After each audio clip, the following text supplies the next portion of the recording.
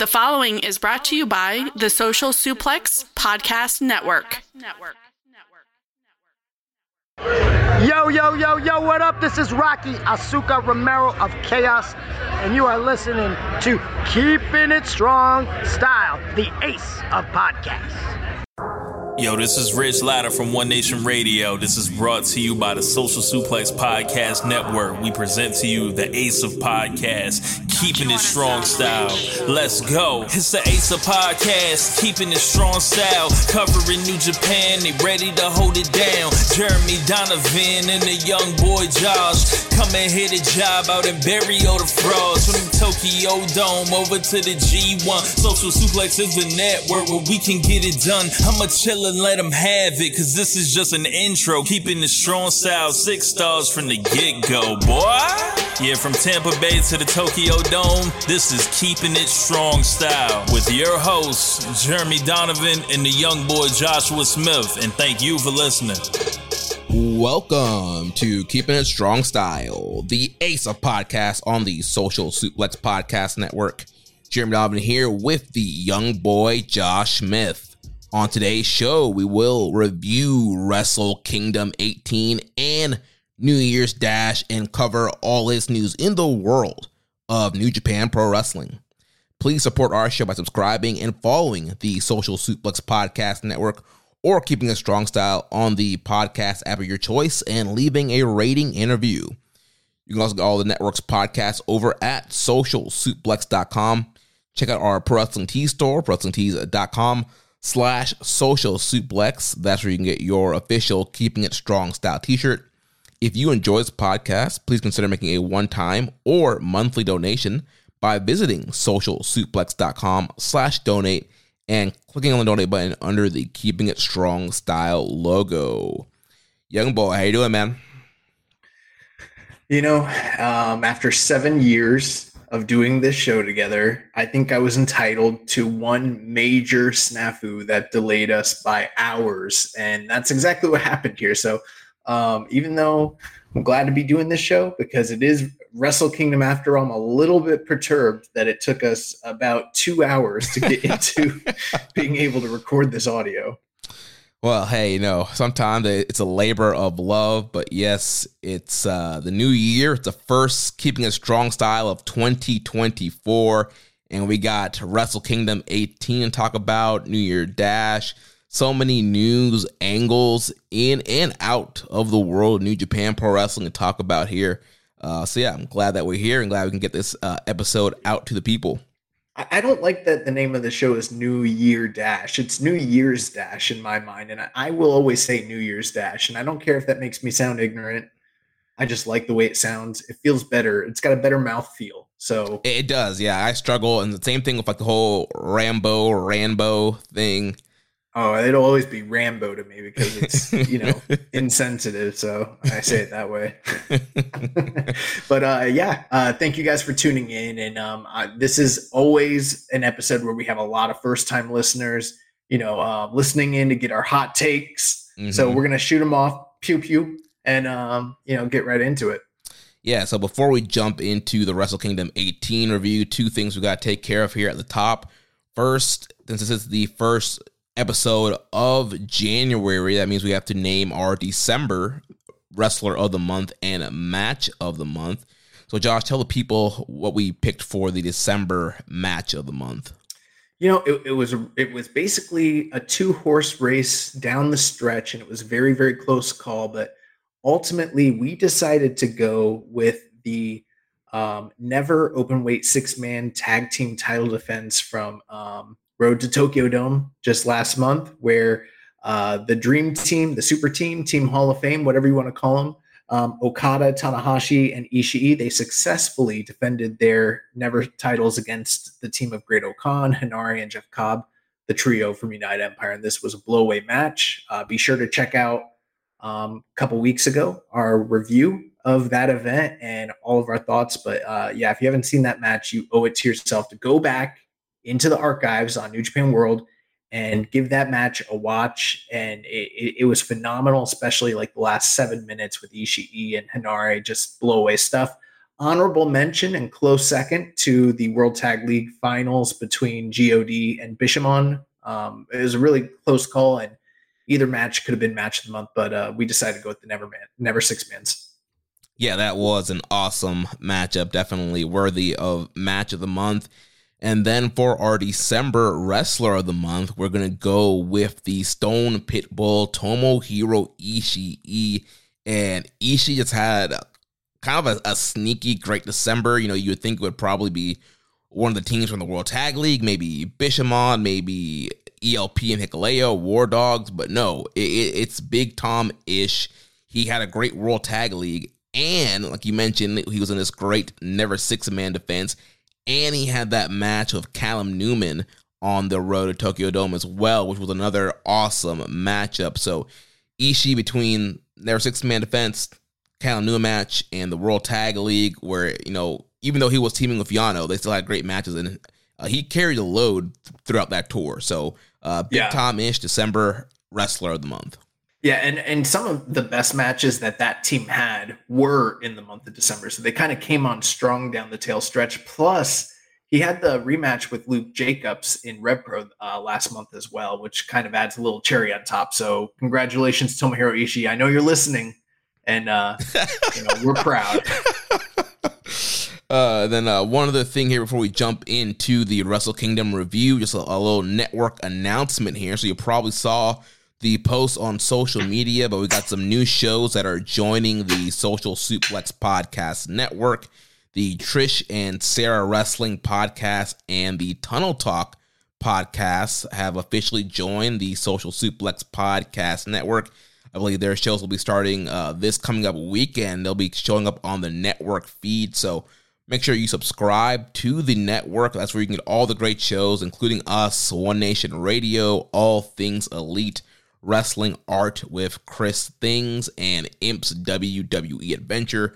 We have slowly but surely rebuilt the network to a stacked lineup, so make sure you subscribe to the network feed and get all the great shows on one feed. Yeah, it's great to have a variety of different shows covering a lot of different topics within the realm and world of wrestling, and doing it internationally once again, on several continents. So very proud of that. And I, be honest with you, I haven't listened too much to Trish and Sarah, nor Tunnel Talk. So I look forward to kind of becoming fans of their shows as they join the lineup here in Social Suplex. And I think it's a really great thing. Yeah.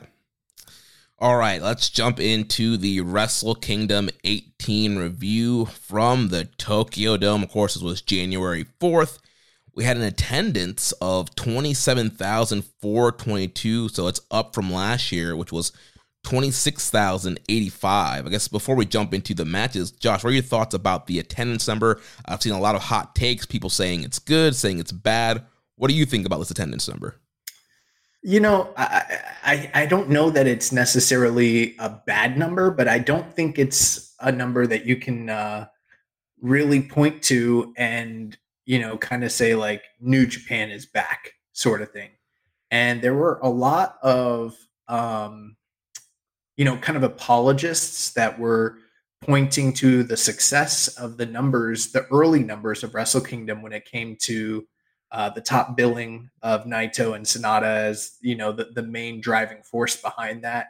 They were kind of taking early victory laps, sort of assuming that there would be a huge walk-up number. Now, I don't know what the differential was between what the pre-sale buys were and then what they got the day of. But 27, that's not a bad number. I mean, there have been years in New Japan, even during the quote-unquote glory era, where they didn't do these kinds of numbers. It took a while for New Japan to build up to the point where they were doing, the over 35 and 40s. And, I'm not, and then they were still kind of shy of like what they were doing in the 90s, which was like in the 50s and allegedly all the way up to the 60s. So I don't think the billing holds those numbers, but 27 is not bad. But at the same time, if anyone's trying to point and say like, oh, look at the increase, it's like 1,000 souls over last year. That's not. Yeah, especially considering last year there were still cheering restrictions. They were still limited capacity. So yeah, I would expect this number to be a little bit higher, and I think there were a lot of people who were kind of overestimating, I guess, the ticket sales news, because I was seeing people that were like, oh yeah, it's for sure going to hit 30, 35,000, and I'm like, Right. oh, okay, I guess it's selling in Japan. We don't have WrestleTix, to keep track on what's going on. But yeah, then you get a final number here. It's 27,422, and I'm like, okay, well, that's a okay number, but it's not this whole big Naito and Sonata are drawing this huge 30,000 plus house. And so yeah, it's kind of a little disappointing compared to last year, considering there was still limited capacity and sharing restrictions. And I think ideally they would have wanted to surpass the Muto number from his retirement show this year. Right, and I don't remember what that number was. I'm pretty sure we shared a tweet earlier today. I mean, it's been so busy on the timeline lately, but yeah, there was something that was sent out. Yeah, I've got it right here. So basically, they fell short. Kind of just roughly estimating by like probably around like 3 or 4,000 from the Muto number. Gotcha.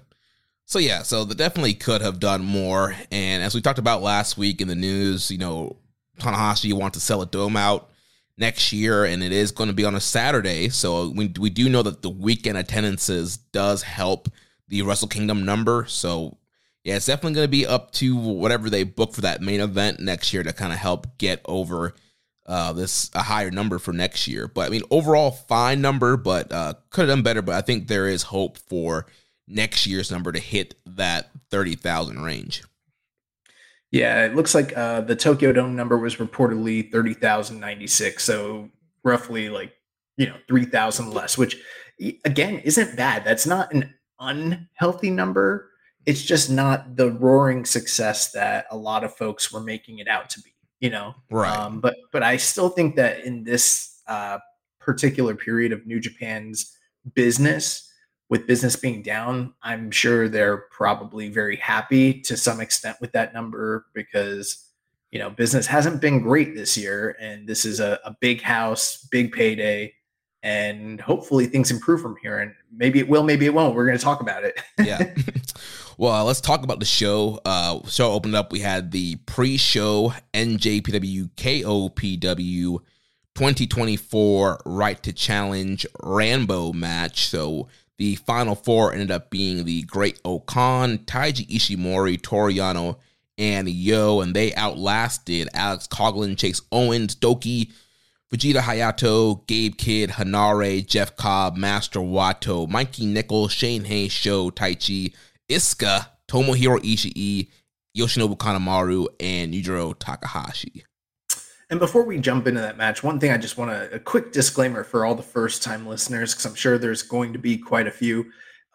This podcast, we do not hold ourselves out to be journalists. We don't even though we try to speak with as much responsibility and knowledge as we possibly can. This is a fan podcast, so we kind of tell you what our own personal opinions and takes and ratings are, and we try to do the best we can, but if you're looking for a show where it's just going to be 100% positive no matter what happens, this is not going to be the show for you, because we will give you an honest, truthful take, even if it is hurtfully critical at some times. And I think that you'll probably get a mix of that on this episode, but this is not all peaches and cream when we talk about New Japan, even though we do we're very passionate about the product and very honest, and that's kind of where it always comes from. Yeah. So what do you think about the Rambo? Last week when we did the preview show with Chris Samsa, we kind of talked about how the Rambo is sort of a mixed bag nowadays, because it's less of getting on old timers and wacky performers from the West and stuff like that, sort of the fun aspect of it. And there's still some of that here, but it's kind of become more like the consolation prize for all those who are left off of New Japan or off Wrestle Kingdom in general. There were a couple surprises, and we'll talk about that, but overall, I don't know. I don't necessarily love this iteration of the Rambo for a couple reasons. One, there working to get down to the final four as opposed to a singular winner. So it's a little less definitive. It always feels a little bit flat at the end.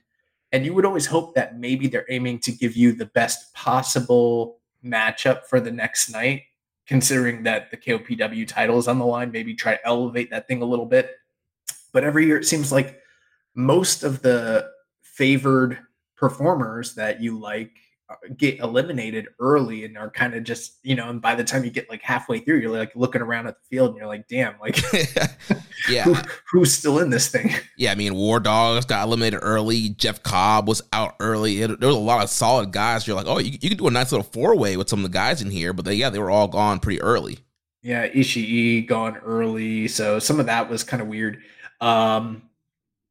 That's pretty much my main take on it. At the same time, it still fulfills the role of just sort of being not too serious, a lot of preamble, kind of funny. Japan in general is not known for having good battle royals to begin with, so it just is what it is. It's sort of just a fun pre-show sort of thing. But I was kind of hoping, considering how, and it's not universal across the board, but generally speaking, over the last 2 years, we've gotten a good amount of serious KOPW matches, whether it was Shingo or Taichi or the efforts of Hinari to win the title. Like, those men kind of elevated the role of the title beyond just the Yano haha shtick. And by the end of this, I was looking at who was in the match and I was like, oh, we're going back. Yeah.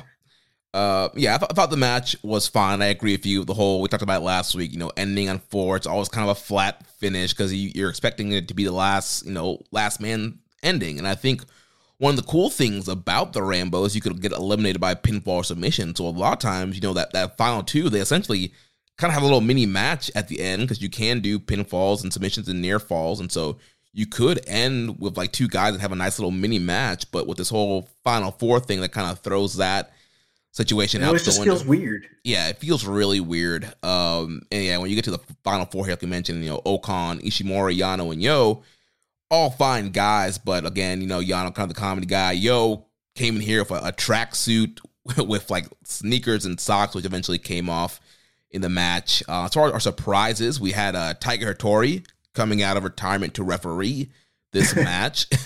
Then we had Michinoku Pros, Vegeta Junior Hayato, and then New Japan legend Takashi Iisuka, the Wild Man, came out there. And of course, we had the great reunion of him and Taichi, where Taichi, comes down to the ring with the Iron Claw, gives it to him. He runs wild, got tons of eliminations off of the Iron Claw. He had tried to, make amends or make peace with Taichi, and Iisuka wasn't really having it. He's still a wild man. And once they got eliminated, Taichi was trying to control him. He attacked the announcer that he always used to attack back in the day, ripped off his shirt. Well, that was also kind of a funny thing. Like, Iisuka was offered the House of Torture stable shirt to join the group, and he tore it off Hogan style. But because of his unwillingness to align with Taichi, he actually cost Taichi, who was coming out of 2023 as the reigning KOPW champion. So granted, the title does restart, but normally you sort of expect the guy that won it the final, the year prior, to sort of at least be in the 4-way. So Taichi didn't even make it to the final 4. Yeah, and again, he was in there very little time. He essentially was in there to set up the Iisuka stuff, and then they both got eliminated pretty quickly after that. Yeah, and I'm a big fan of Doki, and I know that they don't necessarily push him super hard, but considering he just won the Concorso and everything and his growing popularity, I thought maybe he might be in the final 4 little run. Nah, he's gone. Jeff Cobb's gone. Hinare's gone. The War Dogs, and it's like, damn, like Ishii. But the stuff with Sho and Yo is also a highlight. So, Yo comes out and he runs down to the ring, and he's in a blue tracksuit with like slip-on flip-flop shoes, and he's not in gear. And I don't know if I don't really know what the deal is. They try to cover it on commentary and say like maybe he forgot his gear. Maybe that is what happened. But knowing Yo, you just don't know. Like, he just might have been like fuck it. No one's watching dude's this. Yeah, he's weird. So he just and he was acting goofy the whole time. Like he ran down, and he's doing all this goofy shtick, and then Show comes out, and then he runs out. They're fighting out on the actual runway, and at one point he stole Show's wrench and put it between his legs and started wiggling around like he was Buffalo Bill and fucking Silence of the Lambs. And then he starts getting choked and he's like calling out for help. And then suddenly Fujita Junior Hayato, who was his tag team partner in the Super Junior Tag League, comes down and you're like, oh, he's going to save him. But the funny thing is Fujita Junior that wasn't his partner. Musashi was his partner. Oh my gosh, you're right. Okay. But, they did make the connection. Okay. And granted, I skipped that entire tag league, so it kind of makes sense why I messed that up.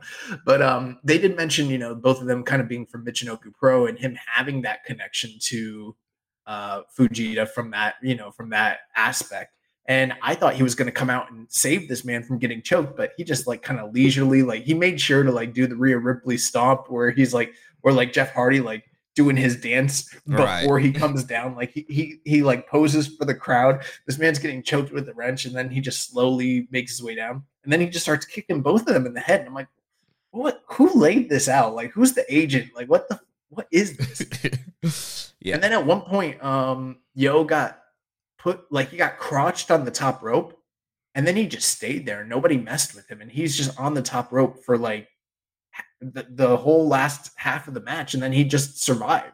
They just forgot about him on the top rope there. Yeah. Again, it's weird. Dude is weird. This is a guy that makes sculptures out of his poop. So yeah. But yeah, and then we wound up with the final four being Yo, Great Okan. Who else was in this? Ishimori and Toriano. Ishimori and Toriano. So you kind of look at that. It's like, all those guys had their strengths, but you just kind of know what you're in for when you're like, tomorrow we're getting a four-way between those guys for this title. You know what it's about. Like, and you're kind of hoping maybe best case scenario, Great Okan wins the belt and does something with it, but knowing him, he's so goofy too. You just so that's just what it was. Yeah. And we move on.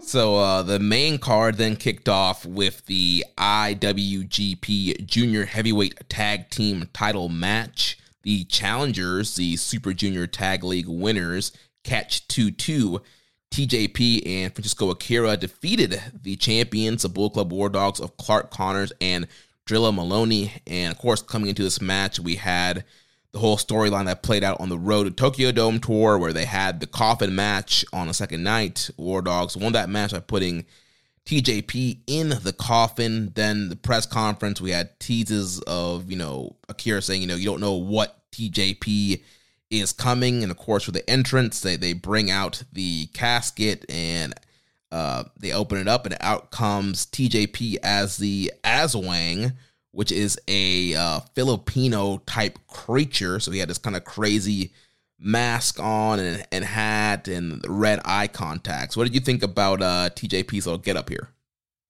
I wasn't a fan of it, honestly, for a couple of reasons. Number one, I don't know how much they actually spent on that get up. It might have been a lot, but it didn't look like it was like a big league sort of, gimmick get up. Like it didn't look like something that it wasn't that far off from what like Evil and the other LIJ guys used to wear coming down to the ring a couple of years ago, Mm-hmm. Like it just like Party City bullshit.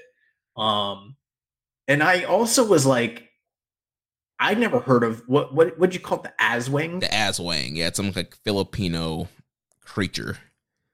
Good on TJP if he wants to play into his heritage and everything like that. I'm not gonna knock him on that aspect, but I just didn't buy the idea that Chris Charlton happened to have all of these factoids about what the Aswang was. Like, how did he know that ahead of time unless they fed him the notes? Like, Francesco Akira's like, all right, he's going to come out as the Aswang. Here's what you need to know. Like, come on, bro. Like, no one has that shit, like, up their sleeve ready to go. Like, I don't know. And then the other thing about it was, I'll just tell you flat out, I wasn't a big fan of this match, considering the four guys that were involved and considering the history behind them and the quality of matches that they'd had prior to this, and the stage being the opening match for Wrestle Kingdom. I don't want to put them too much in a box, but there is sort of an expectation that you go out there and you have a kick-ass, high-flying, high-octane junior style match. And this wasn't quite worked that way.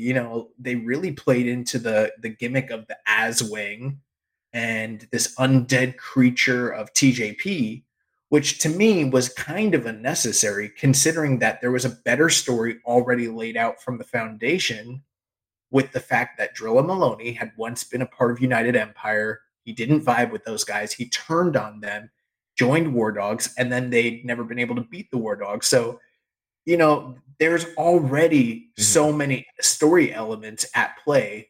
Why did we need to put this man in a coffin a week out from the match so that he could come out dressed up like a Party City character and work a shittier style than what we've known TJP to work, who is an incredible worker?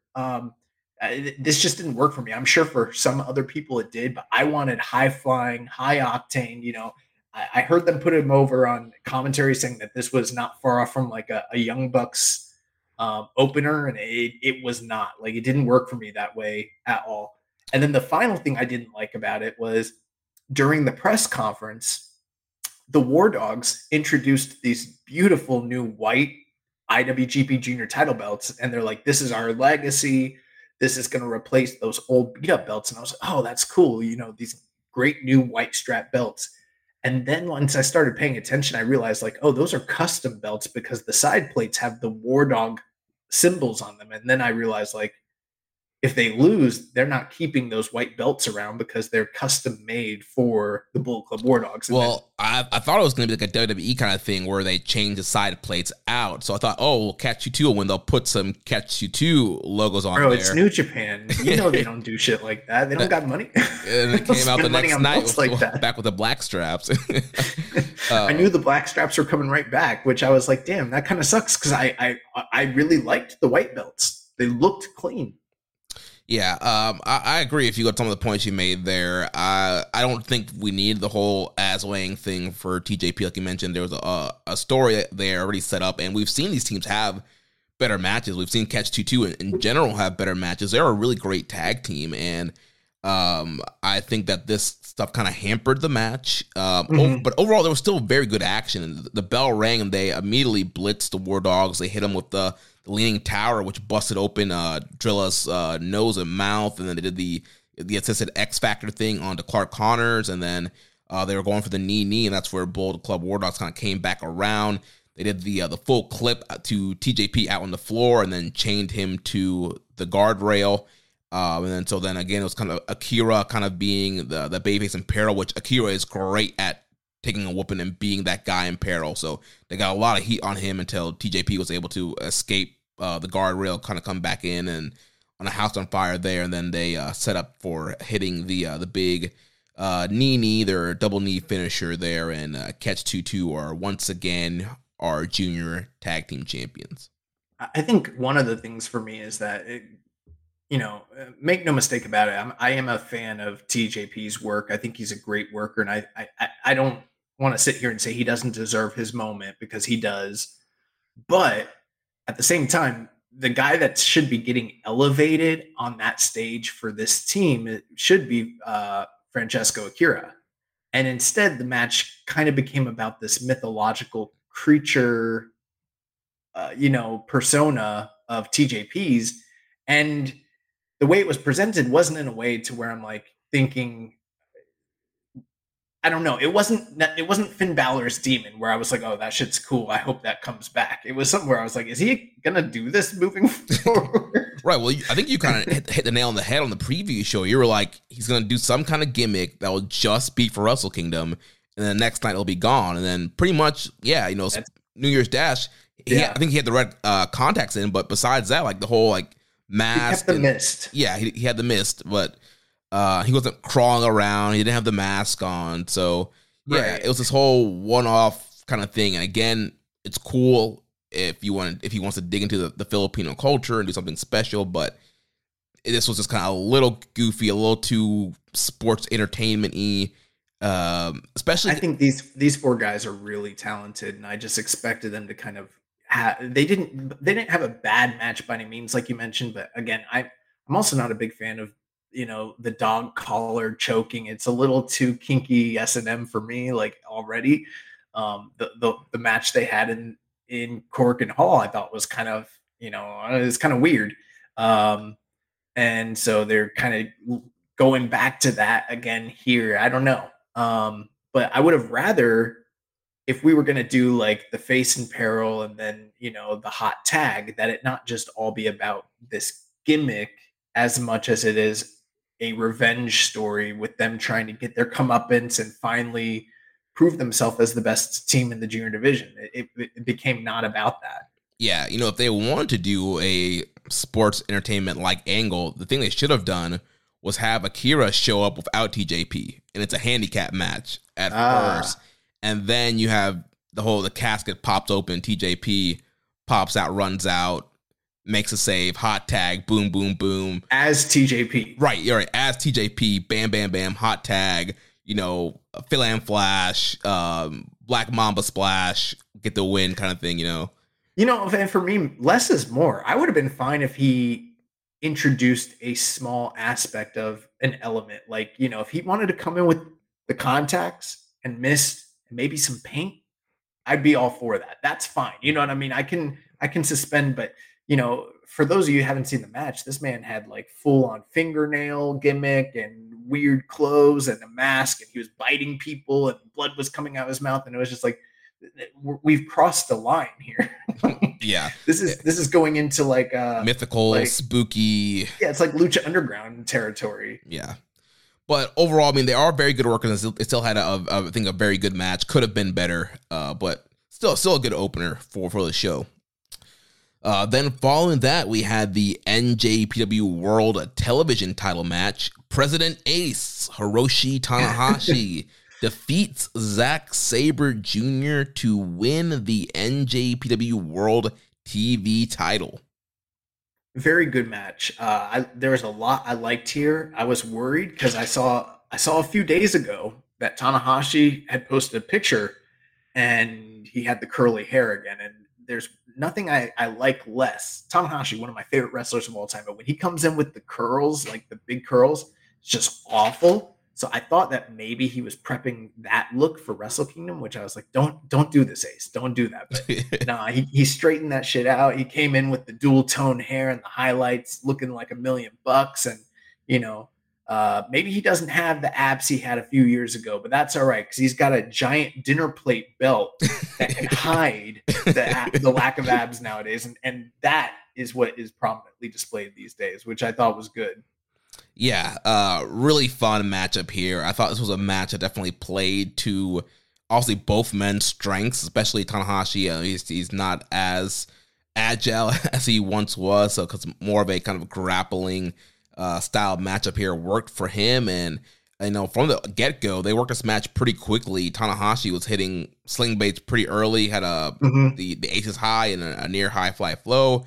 At the very beginning, Zach had a near clutch win over Tanahashi at the near beginning, and then from there, yes, it was really great grappling back and forth until they kind of got into a pinning predicament where they're trading roll-ups back and forth, and then Tanahashi just kind of finally stacks him and gets the upset win here. Yeah, he might have added a few pounds here and there. That might not allow him to be as agile as he once was, but that added weight gave him the leverage necessary to pin that skinny geek Zack Sabre Jr. But no, in all seriousness, Zack I don't know if you've noticed, Zack has put on some muscle lately and he's looking kind of jacked. Like, and it's been a slow progression, but like just when I saw him, and I wanted to mention this on the Road to Tokyo Dome show, I noticed, I was like, damn, like he's put on a lot of muscle, which, that might be the Randy Orton thing, getting ready for a title run. But he came out in the all white, which I thought was awesome. And, almost all the members of TMDK, unfortunately, Robbie was not there, but and neither was Bad Dude Tito, but the rest of the members of TMDK seconded him, walked him out, and this man literally had a 17 successful title defenses over the course of a 1-year period. Really made this title feel special, and then went out there and really delivered with Tanahashi in a kind of unique match for those two. I loved that Tanahashi was, like you mentioned, going for a lot of his signature stuff early. He hit a aces high right off, like very early in the match, and then went for the high fly flow. And I was like, "You gonna pin him right now?" Squash. The president's gonna squash. I did have some, I wouldn't call it misgivings, but kind of like, was just a little curious as to how all this is going to play out, because again, Tanahashi's president. He is currently 1/3 of the Never Openweight 6-man tag team champs. And now, he's added another piece of hardware to his collection currently. And, it's going to be interesting to see where he sort of takes this division. I listened to a lot of audio in the lead up to Wrestle Kingdom from a variety of different, content creators. And one thing a lot of people kind of agreed on is there seemed to be a disconnect between the booking of this title and the initial message surrounding it when they first launched it a year ago, where they were saying it was going to be this high-speed, youth-based title. And then Gato booked it to just be on Zack Sabre Jr. for the entire year. And now they're booking it to be on Tanahashi. So it's sort of like, they're telling the front office, like, you can kind of fucking shove it when it comes to making us have a high-speed title. But I do think Zack did a fantastic job elevating that title, making it something special.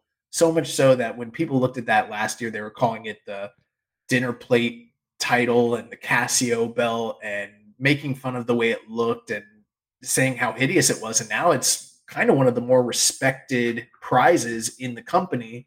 And I felt like he had a great match with Tanahashi on this stage. Yeah, to me, this definitely screams losing up for Zack Sabre Jr. Yeah, he had that great year-long title run, a great matchup here. It definitely seems like there are bigger plans for Zack coming up in this year. And yeah, good stuff here. Post-match, Tanahashi, he did cut a promo, address the crowd, and kind of talking about, wanting to take this title further into the year. So good stuff there from President Ace. And yeah, it's going to be very interesting to see how he's booked with the title. Also, we'll talk about his first defense that he had at New Year's Dash.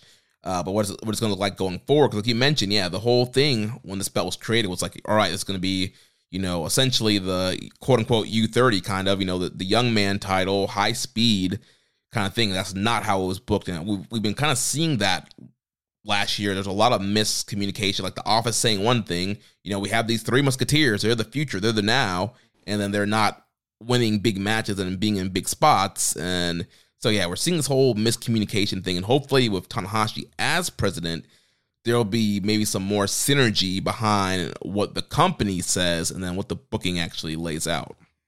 Last point I want to make on this subject, Tanahashi, even though the match was very good, and I felt like they worked a style that was complementary to what he's able to do in the ring these days, I did notice at times he was having some trouble. Granted, he wasn't needing to run the ropes and do super athletic things, but even just like getting up, there were a few times where I was like, oh, or even going to the top rope, where he does he jumps over the top rope and then scales he does it in that very specific Tanahashi way, but he struggles with it these days. And I'm like, man, his movement's just not what it was, even if he still has that worker's mind and everything like that. And I'm wondering, given his new appointment, is this the last truly prominent singles title match that we see of Hiroshi Tanahashi in the Tokyo Dome? Not saying it will be, but if it is, hypothetically, if he ends up spending more time focusing on, the presidency and his office role as opposed to his in-ring performer role, this would have been hypothetically a great way to go out. Big win over a major star in a very entertaining match that I was probably like 3.5 on. For an 8-minute match, I thought it was just really great. Yeah, I was 3.75. Really good stuff here, and yeah, it always helps to have Tanahashi's name in the lineage of a title. So moving on to the next match, we had a special singles match here with the Heat Storm, Yuya Uemura defeating the Gene Blast, Yota Tsuji, 10 minutes and 57 seconds. Yeah, very, very interesting match. And I kind of have some mixed feelings on it, to tell you the truth, because I did want, just like everybody, I really, really wanted Uemura and Tsuji, as well as the other, young guys like Kiyomiya and Narita and Umino, all those guys. I wanted all of them to kind of have prominent matches on this show. And they finally did end up having their matches and they got their time. But I kind of wanted the presentation to be bigger for them in some way. And the one guy that to me seemed to kind of get that was like Tsuji. Like Tsuji came out, the all white, and I was just like, fuck, he looks like a star right now. Like this man is ready to go. He's a finished product. And Uemura came out and he still doesn't strike me that way right now. Even though I'm a big fan of his, I just didn't feel at the end of the day like they put enough spotlight on these guys. It was almost, I don't know. I'm just speculating, but it almost kind of feels like their hand was forced to kind of get these guys on the card. But the positioning and the story around it, it almost feels like they're placating, the office or the fans at this point. The match itself, they got a decent amount of time. They went just under 11 minutes.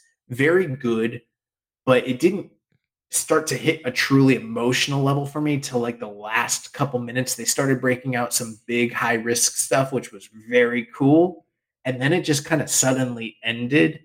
I don't think it's a bad, I think hopefully if the trajectory and expectation for these guys is that they're supposed to be the future and they're supposed to be headliners for this company for years to come, and we can point back to this match as the first significant major meeting between them on a singles level, then I don't think it's a bad match to point to, but it just doesn't seem to have that same level of significance as some of the early matches we saw between, like, for instance, Tanahashi and Nakamura, or Tanahashi and Shibata, for instance. It wasn't in that realm for me, which is kind of what I was hoping we'd be able to look at years to come and be like, remember when the first time they did this? And it didn't feel like that to me.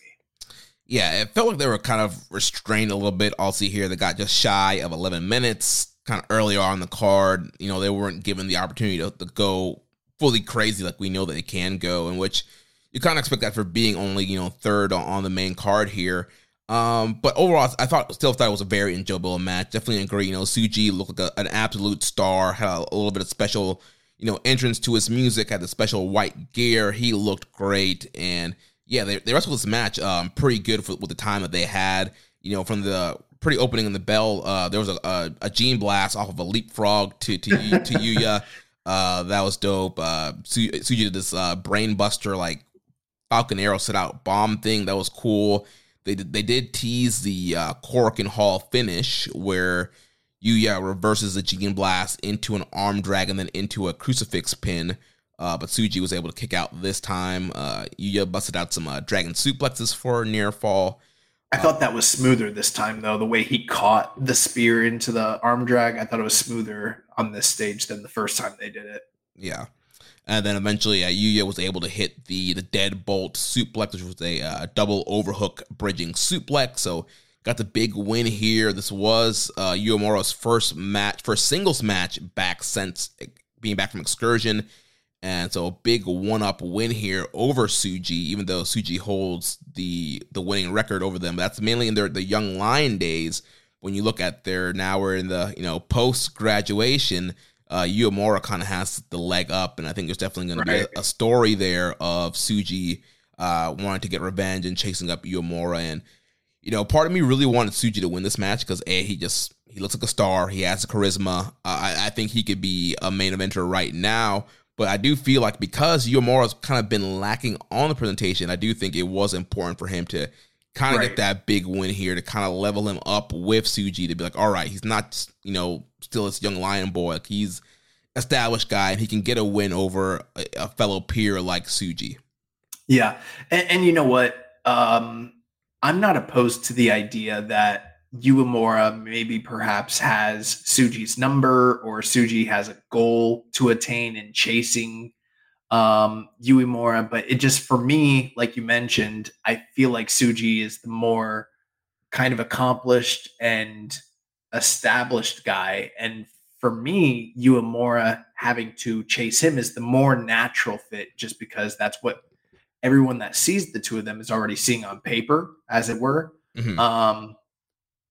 But at the same time, the match was good. One thing you didn't mention I thought was cool. I can't remember the exact thing, but I remember like Uemura was doing something where he came off the top rope, some sort of flip, and then he got super kicked out of the air. Yeah, I think he was going for one of his big like cross bodies because he's doing his kind of Ricky the Dragon Steamboat like cross body moves. Yeah, that was cool. They did a lot of cool stuff. It wasn't worked at all like any of the Young Lion matches they'd had prior to Excursion. And one of the big stories they've been telling is the contrast in styles that these two guys have, you know, where Tsuji is very flashy and has mixed in a lot of the Yave and the Lucha Libre and stuff like that. Uemura is very much more technical based, you know, traditional pro wrestling, kind of refining the basics and sort of mastering that stuff as opposed to expanding the moveset. And so just different philosophies, and that sort of played out here.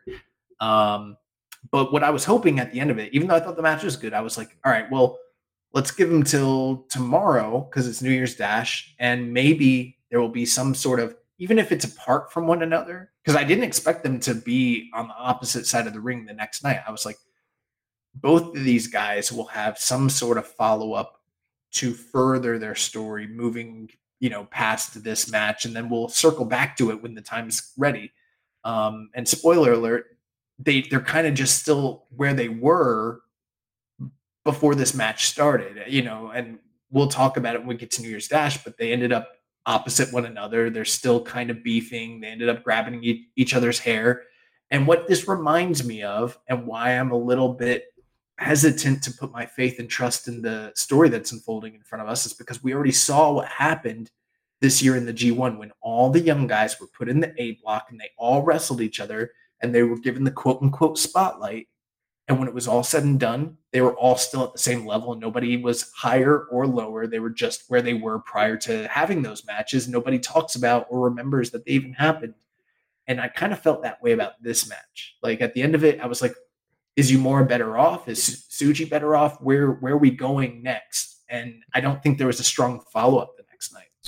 Yeah, and again, we've been talking about this, you know, all last year. It's the booking of these young guys, and it's like, all right, if you want to get these guys up and running, like they need to be in there with the established guys and getting wins over the established guys. Like if you want to make these guys, if you want, you know, random Joe Schmo Wrestle Kingdom viewer watches Wrestle Kingdom and Dominion, you know, watches New Japan twice a year. If you want him to see Tsuji as a main eventer, put him in there with Okada.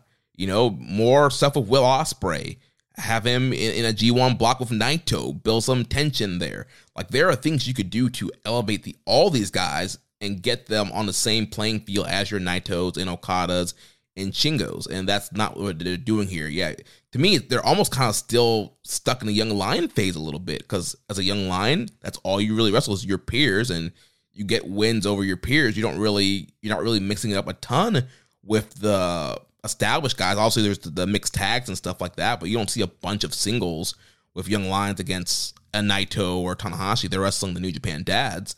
Yeah. So if they really want them to kind of break out and not kind of still be seen as this, you know, younger, inexperienced talent, they need to be more programs with the established guys and getting wins over those guys. Yeah, and don't get me wrong. I mean, this didn't ruin them by any means, and we got a lot of year left to go.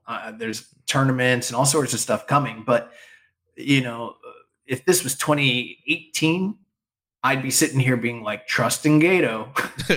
He's earned our trust. But in 2024, I don't feel that same way, and I'm a little bit hesitant to say, like, you know, just trust him because it's coming. And maybe it will, but at the same time, I've seen them drop the ball with some guys. And I hope that's not what's happening here. I hope that they put a little bit more faith in them because I feel like they have the goods. Yeah. One thing we forgot to mention before we move on to the next match, and I just want to make mention of this. There was a story that came out about Clark Connors.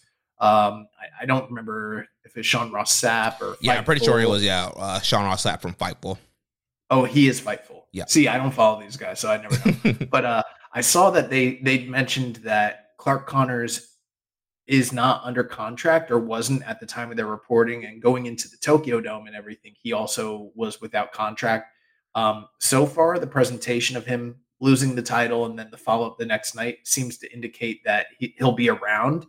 But they were saying that there are ongoing negotiations between him and New Japan, which, it is that time of the season. But I thought it was interesting that they brought up his name specifically, and that there doesn't seem to be, as of the time of this recording, a resolution to his contract status yet.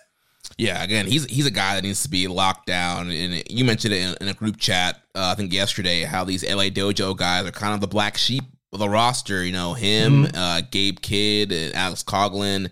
A lot of these guys, anybody kind of affiliated with the LA Dojo doesn't really get the treatment like the rest of the roster guys from the Noge Dojo. And I think he's a great guy to have on the roster. I think he's really, coming to himself in the whole Bullet Club War Dog role. I love the War Dog unit. I think it would be really sad to lose him to an AEW or WWE. So hopefully, if contract season around, the New Japan sees it as a priority to get him locked up and continue to have him going forward. Yeah, I agree. And, there's a lot more I could say about the LA Dojo legacy, but I'll probably save it for another day. So following matchup, we had the House of Torture team of Evil and Sold Out Ren Narita. They defeated Kaito Kiyomiya and Shota Umino 7 minutes and 6 seconds. Yeah. And you forgot to mention, House of Torture. They had Dick Togo, Sho, Kanemaru, and Yujiro all make their presence felt and known in this match. Whereas Kiyomiya and Umino just had Ryohei Oiwa as their second. 7 minutes and 6 seconds. We got the big entrance for Shota Umino, where he came out on the motorcycle. As we've come to know, when it comes to Umino, he does the big entrances. I was wondering what kind of fucking bike he was on, because I was I was hoping he'd come out on a Harley, Japanese badass. Yeah, Japanese badass. But it was it looked like the kind of motorcycle my granddad might ride. But whatever, it's cool. It's different. It's not quite Triple H at WrestleMania, but it works. I didn't, and granted, I might have been not paying as much attention as I needed to. Did Kiyomiya get an entrance, or was he just out there waiting for Umino? Because I didn't recall him coming out. No, yeah, he had an entrance. They played his his Noah music. Okay. He got a nice pop. He made his way out, and then Umino came out second on the motorcycle. I've been having trouble with the New Japan World app, where if I try to rewind stuff, it might crash. So I was fuck, did he get music? And I was I'm not gonna risk it. Let's just keep rolling. So but yeah, this match was, when you envision what the worst version of a bullshit laden House of Torture match might look like, this was pretty much it. Aside from them turning out the lights, they did everything. They did the grope, they did the choppy, the PP, they did the ref bump, removing the turnbuckle pad, everything. There's nothing that they didn't do. And I mean, everybody kind of got their shit in. There was wrenches and Suntory specials and all their gimmicks. And then, finally at the end there, and what's Narita's new nickname? Sold Out. Yeah. Big fan of WCW in 1997. the sixth member of the House of Torture. Yeah. 6. Ren Narita. Yeah, he's been using, and we didn't mention this on last week's episode, but he's been using the push-up bar from the LA dojo, or from the New Japan dojo, and he's now reinforced it with a metal plate, and that's kind of been his weapon of choice to try and win matches. So apparently every member of House of Torture has to have some sort of gimmick, and that's his gimmick. But I do think in this particular story, it makes sense because there is the symbolism between him and Umino having their history going back to the Noge dojo together, and them using that push-up bar for various exercises, and all the grueling history that goes behind that. And I think that's a kind of a cool little nod, but at the same time, it's still just a piece of wood, and he's fucking up. He's hitting him with another object, which it's the sixth guy in this group that does that shit. And at the same time, I'm sitting there being like, yeah, well, Umino loses, so I guess that's the continuation of that story. Cool. What the fuck are we doing with Kiyomiya? Like, why is he even here? Keep in mind, a year ago, this guy shoot kicked Okada in the face, and he was seen by the public as a formidable foe when it came to Kazuchika Okada, the ace of New Japan. A year out, if you told me he should go after such and such title, I couldn't even get behind you, and be like, yeah, he should do that, because he's done pretty much nothing but lose in this company. And then he lost again here in the Tokyo Dome. And, I don't get it, really. Yeah. The booking of Kiyomiya in New Japan has been very weird. As far as this match, the good thing about it was kept very short. Just shot. That's why you went 3 on it? Yeah, just 7 minutes. Like, hey, if you want to do this House of Torture BS and you want them running around, jumping out the clown car, everybody coming out with their weapons, keep it nice and short. And even though Narita is cheating more, he's still Narita. There's still glimpses of some of the cool stuff he does. He is the one guy doing cool stuff in the group. Yeah, and so him and Umino, when Umino finally got his hands on it, Umino was, wearing him out like a dog, and they had some good good exchanges and stuff like that. But yeah, towards the end, Yujiro distracted the ref, which allowed Narita to hit Umino with the push-up bar, and then he hit his version of the X Factor, which he calls the double cross spike, and got the win over Umino. And I like that name better. And so another big loss here for Umino. And so, yeah, clearly the story here is Umino's going to continue to chase Ren Narita until he can finally get Narita one-on-one and finally beat him. Which is fine. I personally, I echo some of those same concerns I had concerning the other Musketeer match leading up to this one, where I'm wondering how this is going to elevate those two guys. But I guess we got to let it play out. At the same time, I'm sitting there thinking about just a couple months ago, Umino and Will Ospreay, and I'm like, maybe he should be doing stuff like that, because he seemed like at the end of that match it was like, this guy could be the fucking ace, and instead he's, fifth match of the night, mucking it up with House of Torture, getting hit with a fucking push-up bar and getting push-up pinned. bar. And maybe, there's, again, it's not like his career is over, but I don't know. See, that's the thing. And this is part of what my complaint is. Really love Wrestle Kingdom.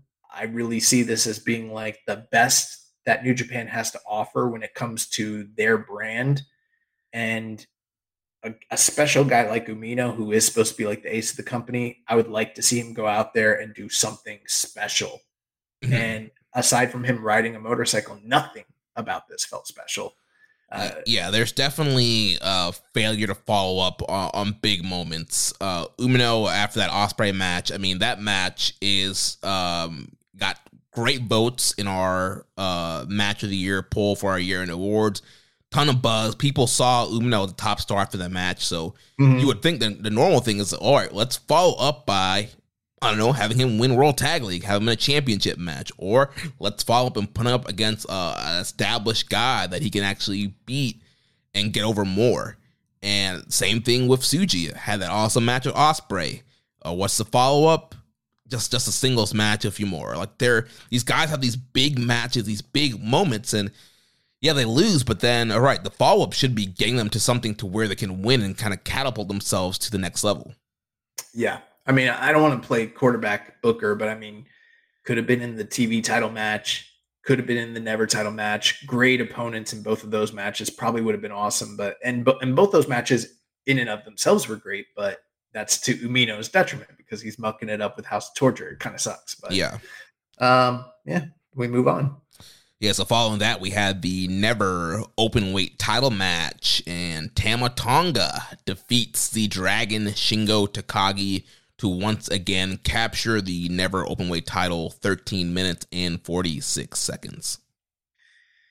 Tama Tonga, I said some harsh things last week when I was doing the pre-show, and I said, for all the talk about, I don't remember exactly what I said, but I basically said this was your opportunity to go out there on the big stage with one of the best big match performers in the history of professional wrestling.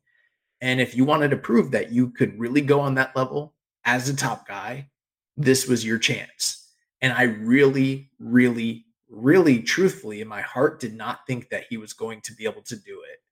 I was wrong. I feel firmly and strongly that this was easily the greatest and best performance of Tama Tonga's career thus far. I was blown away at the action between him and Shingo Takagi, especially considering the previous match that they had was very good, but it wasn't anything that I was like, I need to see that again. And there was nothing in the build up to this match that made me excited to see this. In fact, almost unanimously, you kind of listened to what the buzz was from the fan base, from the content creators, people in the know. This was like the most reviled match on the show. The one thing that people were like, I don't know why this is happening. There's no need for it. And they fucking killed it in the Tokyo Dome. I mean, they fucking blew me away. So, and people are going to think I'm crazy when I say this, but I mean this wholeheartedly. This was easily my match of the night. I'm not saying it was my favorite match. I'm saying this was the fucking best match that occurred on January 4th in the Tokyo Dome. I know not everyone's going to agree with me. Jeremy, I don't think you agree with me. I do not. But I was thoroughly impressed. I thought this was just stellar work from both men. Yeah, I do agree with you as far as the match being great. I did love this match. It was better than their G1 draw, better than the match they had here in the U.S. So yeah, Tama Tonga came out here, put his big boy shoes on here, and had a great match. Or I don't know if it was Shingo being like, hey man, like, we're in the dome. I always show out in the dome, so you got to step it up, pal. Either way, they had a great match. And from the get-go, you had your traditional kind of never-style, hard-hitting, the shoulder block exchanges, big lariats. Shingo busted out the Takagi Konhilo, big dive over the top. We had Tama hitting a super reverse gun stun pretty early on, hitting the SRC. Shingo blocked the Supreme Flow. He had a big superplex on a Tama Tonga. We had a great gun stun reversal where Shingo was going for Made in Japan and Tama reversed it into a gun stun. That looked that was great. So sick. Yeah, he set it up perfectly. Tama hit the Styles Clash, which got a great pop there. He hit the Bloody Sunday. Yeah. He started hitting like all the big moves from the former leaders. Yeah, so he did that. And yeah, kind of great back and forth exchange there. It was a great near fall from the gun stun where Tam almost had it, but Shingo kicked out. But then eventually Shingo hits him with the DST, his version of the J Driller, and got the win and is now a 4-time never open weight champion. And great match. We did get news in Tama's post-match comments that he will be finishing up with New Japan Pro Wrestling at the end of the month. Yeah, I wasn't spoiled on the match, but I was spoiled on the announcement that he was leaving, and thus I was thoroughly convinced that he was going to lose this match. I'm like, fuck, like, and then I started like putting 2 and 2 together. I was like, oh, maybe this is why they switched the title off of him back, a few months ago. And maybe I started thinking about it. I was trying to like do the, timeline thing where I was like, okay, he tells New Japan he's leaving, going to America. They're like, well, we got to get the title off of him and then have him put a guy over on the way out. So I'm here thinking like, okay, this all makes sense. Like he's going to lose. And then I'm watching the match, really enjoying it, but fully expecting Shingo to win. And then Shingo, you also forgot to mention Shingo hits him with his own stun gun. Yeah. That was great. That was pretty cool. Then he pins Shingo, and I was like, wait, what? Like, he hits him with the J Driller and all that. And then I was like, oh my God, he's leaving the company and he just won the Never title. Like, this is crazy.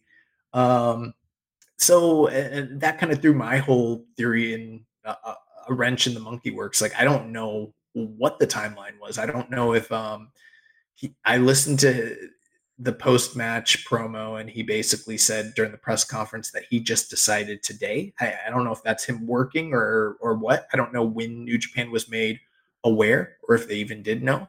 It is a very precarious booking decision if hypothetically they knew he was leaving and they decided to still put the strap on him. Although I wouldn't be totally surprised by that, because he is such a company man and has been for so many years, that this might be one last like gold watch sort of attaboy, you've earned it, because he is really beloved in that office and by the people in that company. And it seems like, coming out of New Year Dash, that they definitely have a direction they're going for the Never title post Wrestle Kingdom. So yeah, I was definitely surprised at hearing that news after he won the matchup. So yeah, it's gonna be interesting to see kind of what's gonna happen next for him. Obviously, he's going to America. So does that mean AEW, WWE, TNA? There's a lot of options there for Tama Tonga, but definitely had a great dome match here. Kind of got his gold watch moment, his little attaboy moment. So shout out to Tama Tonga, and we'll see what happens next with the Never title. Then before the next match, we had Nick Nemeth, formerly known as Dolph Ziggler, and his brother Ryan Nemeth coming down to ringside to sit in the VIP section. Big, you have to take your brother energy here for the duo. But yeah, we would see what would happen with Nick and Ryan later on in the show. But yeah, definitely felt like, Nick called his parents, was like, I'm going to the Tokyo Dome. And they were like, you're bringing Ryan with you, right? And he's like, yeah, I guess so. Yeah, that's funny. Yeah, I don't know what the deal was with that, but I thought that the presentation was very interesting. It had sort of the NXT, oh my God, I can't believe so-and-so is in the crowd sort of energy, which I like. Mm-hmm. And I thought that part was cool. So then following that, we had the IWGP tag title / NJPW Strong Openweight Tag Team title match. And the Gorillas of Destiny, El Phantasmo and Hikuleo, defeated Bishamon to become the 100th IWGP Tag Team Champions. And they are now champ, double champs, dual champions. Yeah, we were one of the many different podcasts that was able to interview the Gorillas of Destiny 2.0 here on this podcast. And if you haven't listened to that interview, definitely go back and check it out. Very great stuff. But they pretty much predicted and called their shot and said what they were going to do. And they went out there and they had a really good to great match with Bishamon. It maybe didn't quite live up to the 40-minute epic that was the World Tag League Finals, but rarely does the match at the Tokyo Dome live up to the World Tag League Finals. Just it's totally different slotting and different pacing, and everything's different at that point. But they broke out some of the big guns. I loved Hikuleo coming off the top rope doing the big splash, which he did that during Tag League, but he landed a lot better this time. And they told a great story. And, I wasn't sure which way they were going with things. There was definitely an aspect to the media tour that GOD were doing where they kept bringing up their contract status. And, I don't know if anyone that listened to our interview with them, we picked up on that and we didn't really harp on it because I think we were kind of trying to do more of like what I would perceive as being like a kayfabe interview. I also sort of thought that's what they were going to aim for. But then I listened to some of the other podcasts that they did, much more candid conversations, much more based in reality. And they were pretty much, alluding to the idea that they didn't know what was going to happen. And if they dropped the ball here, they didn't know if they're going to stick around. And I was like, huh, like, are these guys, are they working? Are they shooting? Like, they're trying to angle for, a call from Tony or Vince or Paul.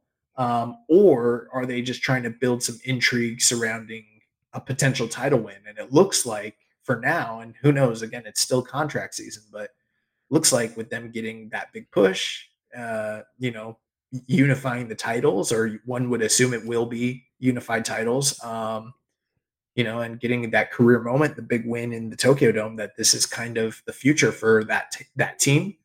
And at the end of it, I was like, okay, well, they brought out the Nemeth boys just before this match. Maybe they're kind of angling for a tag team feud with those guys down the road, but it kind of feels like maybe that's not the way they're going.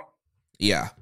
Overall, I did enjoy the match. It was kind of hard for them to, live up to the World Tag League final and the match that they had in their block as well.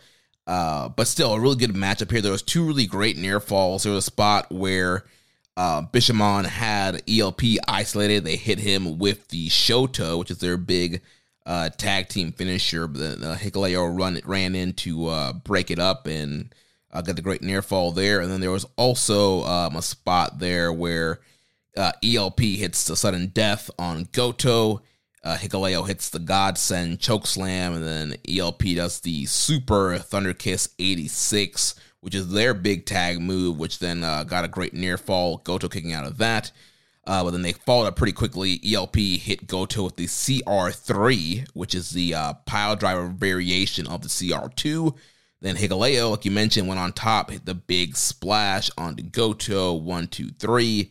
They become double champs. So good moment there for GOD. And like you mentioned, yeah, very interested to see kind of what's going to play out with them. Because as you mentioned on all those interviews, they made it pretty clear that their contracts are up at the end of the month and they don't know what's next for them. And we know, Hikuleo's brother Tama is apparently leaving and going to be based in America. So where does that even leave for this GOD faction? Are they still going to be GOD with Tama gone? We haven't seen Tangaloa in a few months either. So I think a lot of questions up in the air for the status of their faction, their New Japan status. But I mean, as for now, they are double champions. And to me, it seems like they're sticking around just kind of based off of how things are going with them. Yeah, that's what I would assume, but you just never know this time of the year. Anything is possible. And that is one of the kind of bittersweet but also exciting aspects when it comes to New Japan and the way that their contracts work. It is usually annual based and kind of wraps up sometime between January and like mid-February, early March at the latest, basically. So anything is possible, but as of right now, I mean, huge win for those guys, career win, 100th champions, unified titles. Like that's a big thing. And I'm hoping that they get I don't know if I want to say lengthy title run, because I just want to see that division kind of develop and sort of, thrive. I don't know if the next title challengers that they have give me a lot of confidence, but it seems like that's probably going to be a gimme title defense, and we'll get to that in a bit. But then beyond that, I'd like to see them have, great matches with, great tag teams and kind of move the division forward. Yeah. So now following that, we had the IWGP Junior Heavyweight title match. El Desperado defeats Hiromu Takahashi in 14 minutes, 21 seconds to become the new Junior Heavyweight champion. Yeah. So this was a really interesting title match because we've already seen Desperado and Hiromu wrestle numerous amount of times in their history. There was a really incredible write-up from Voices of Wrestling. Do you know who did that? I think it's Jojo Remy, I think is the guy's name. Yeah. Yeah, that makes sense. So Jojo Remy, he did like an exhaustive kind of just story beat analysis of the full feud and history between Desperado and Hiromu leading into this match, which if you haven't checked that out, I I highly recommend you go out of your way and give that a read. We shared. I'm sorry, it's Jay Michaels, the guy's name. Oh, okay, Jay Michael. Yeah, JoJo. Both of those names sound very familiar, so I just kind of assumed that's who it was. My bad. It might be his like Twitter name or something like that. Or something. No, I think his Twitter name is like Remington Van Despy or something like that. I don't know. Yeah. But anyway, something like that. Jay Michaels, voiceofwrestling.com.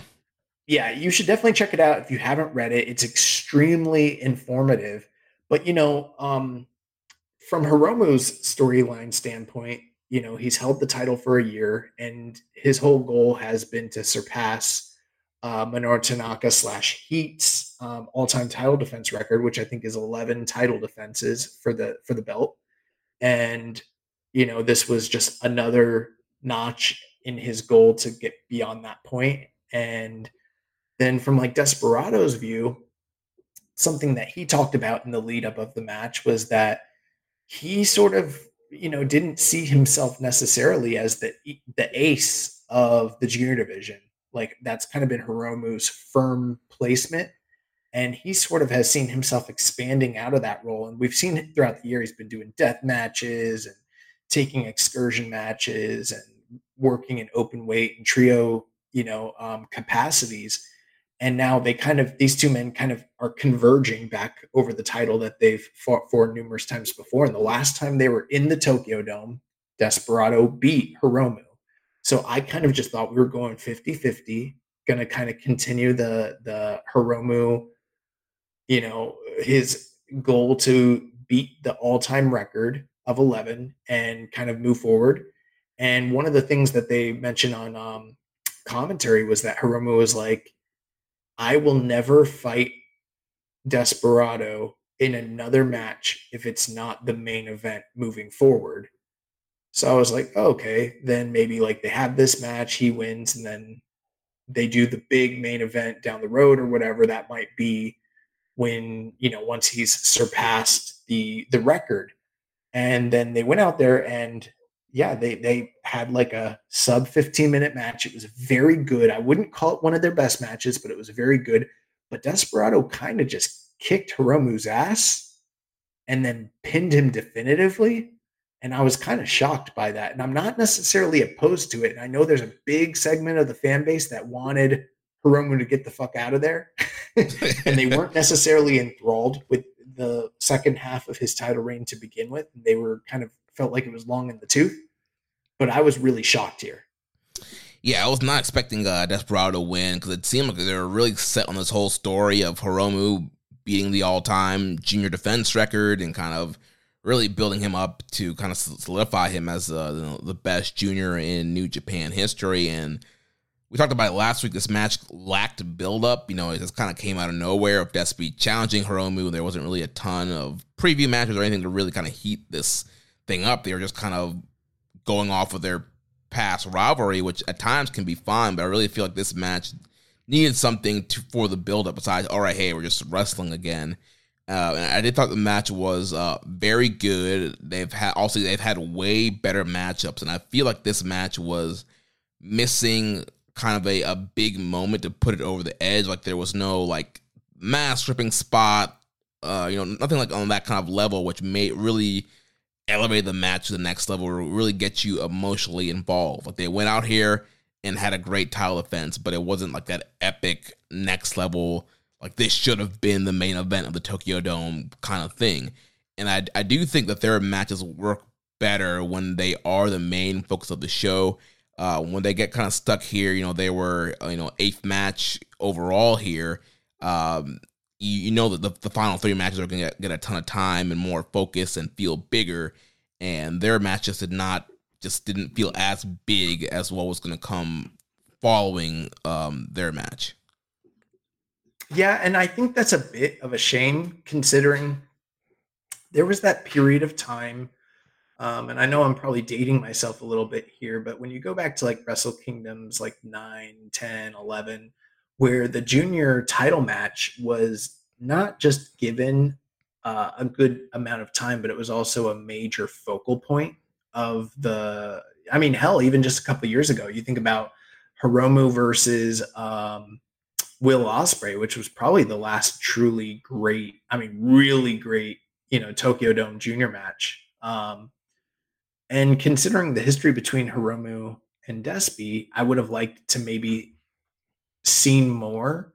Don't get me wrong. I feel like this was a fitting storytelling match in terms of like the mythos of their ongoing legacy with one another. And once it was all said and done, I was like, okay, I guess this kind of makes sense, because now with Hiromu making that statement, like, I will never fight this guy unless it's the main event, there is a goal, and who knows if it will happen. But hypothetically, if they ever decide to let these guys headline the Tokyo Dome, or if they ever move back to like 2 nights and give them one of those nights and give them the fake Tokyo Dome main event, sort of the Bianca Belair, Sasha Banks spot, then maybe that's a possibility. And that might be something for them to work towards down the line. But one thing that I also thought was kind of curious was, and I haven't even like looked at it, but like, how many title defenses did Hiromu end up having anyways? I want to say it was like he got to like V7, I think. Okay, I'm gonna look. I know we're live on the air, but while I looked it up, I do think there was some good stuff in the match. I mean, Despy started the match with a big tope dive. Hiromu did the shotgun drop kick to the outside of the barricades. Despy worked over the knee throughout the match for the numero dos attempts. He did a great super spinning back suplex off the top.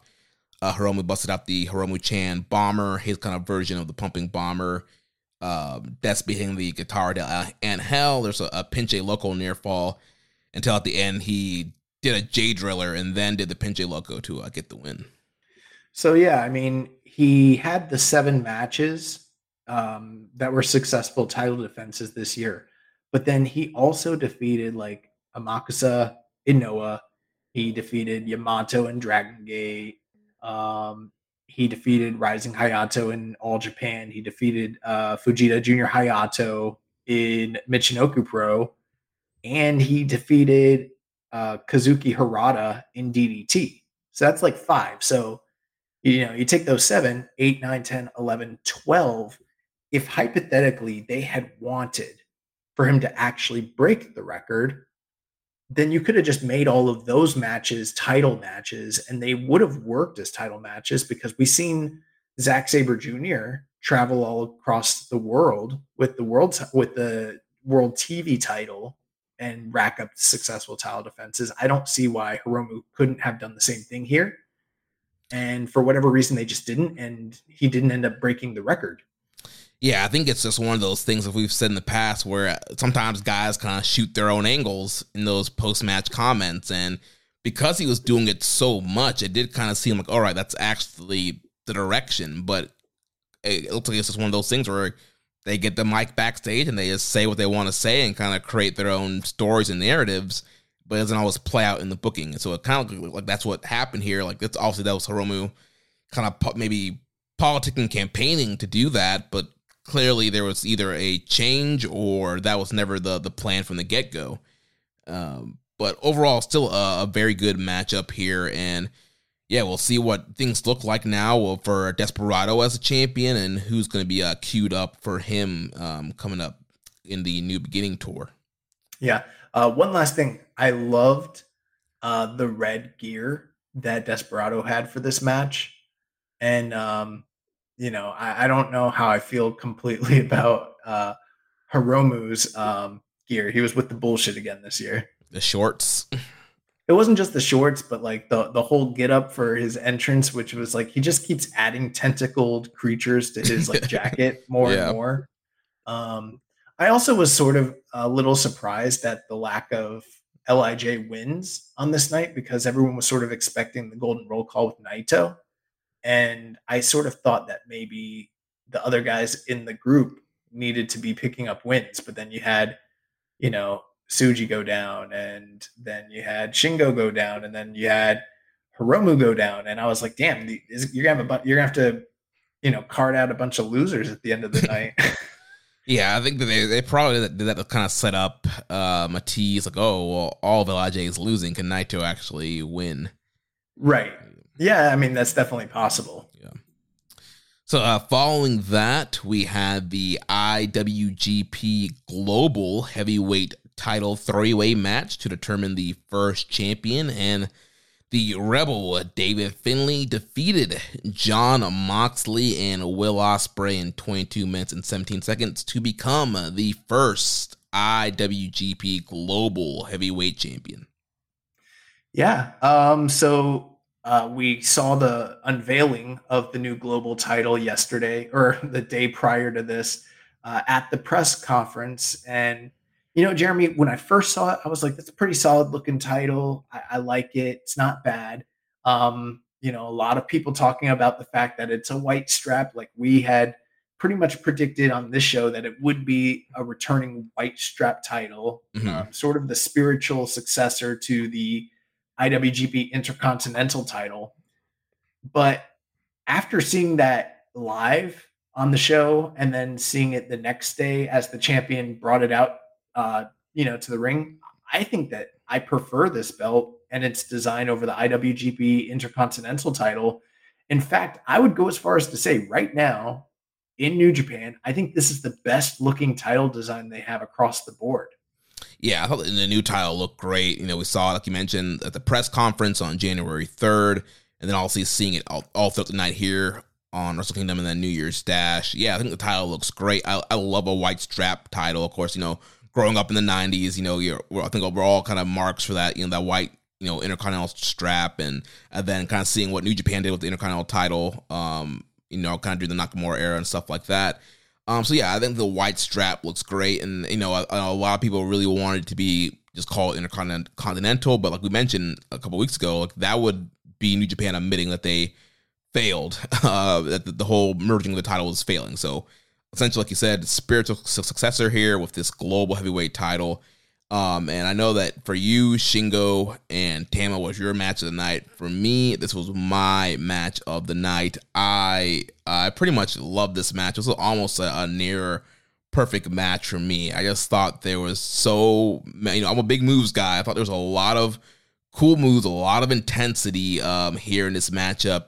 At the press conference, you had, Ospreay and Moxley kind of agreed to a 5-minute ceasefire, that they would take out Dave Finlay in the first 5 minutes and then have the match that they were supposed to have. That's exactly what happened. They came out here, they beat the crap out of Dave Finlay, walked a dog with this man. They put him through a table, then they started having their match, and Ospreay and Moxley have great chemistry. We saw that at Windy City Riot, and then that one 4-way that Juice won. These guys just have a really great chemistry, and so hopefully that's one of the first big feuds for Will in AEW. But then they were kind of doing their thing. I thought it was funny. They actually did the Shield powerbomb to Finlay through a table, so that was pretty funny.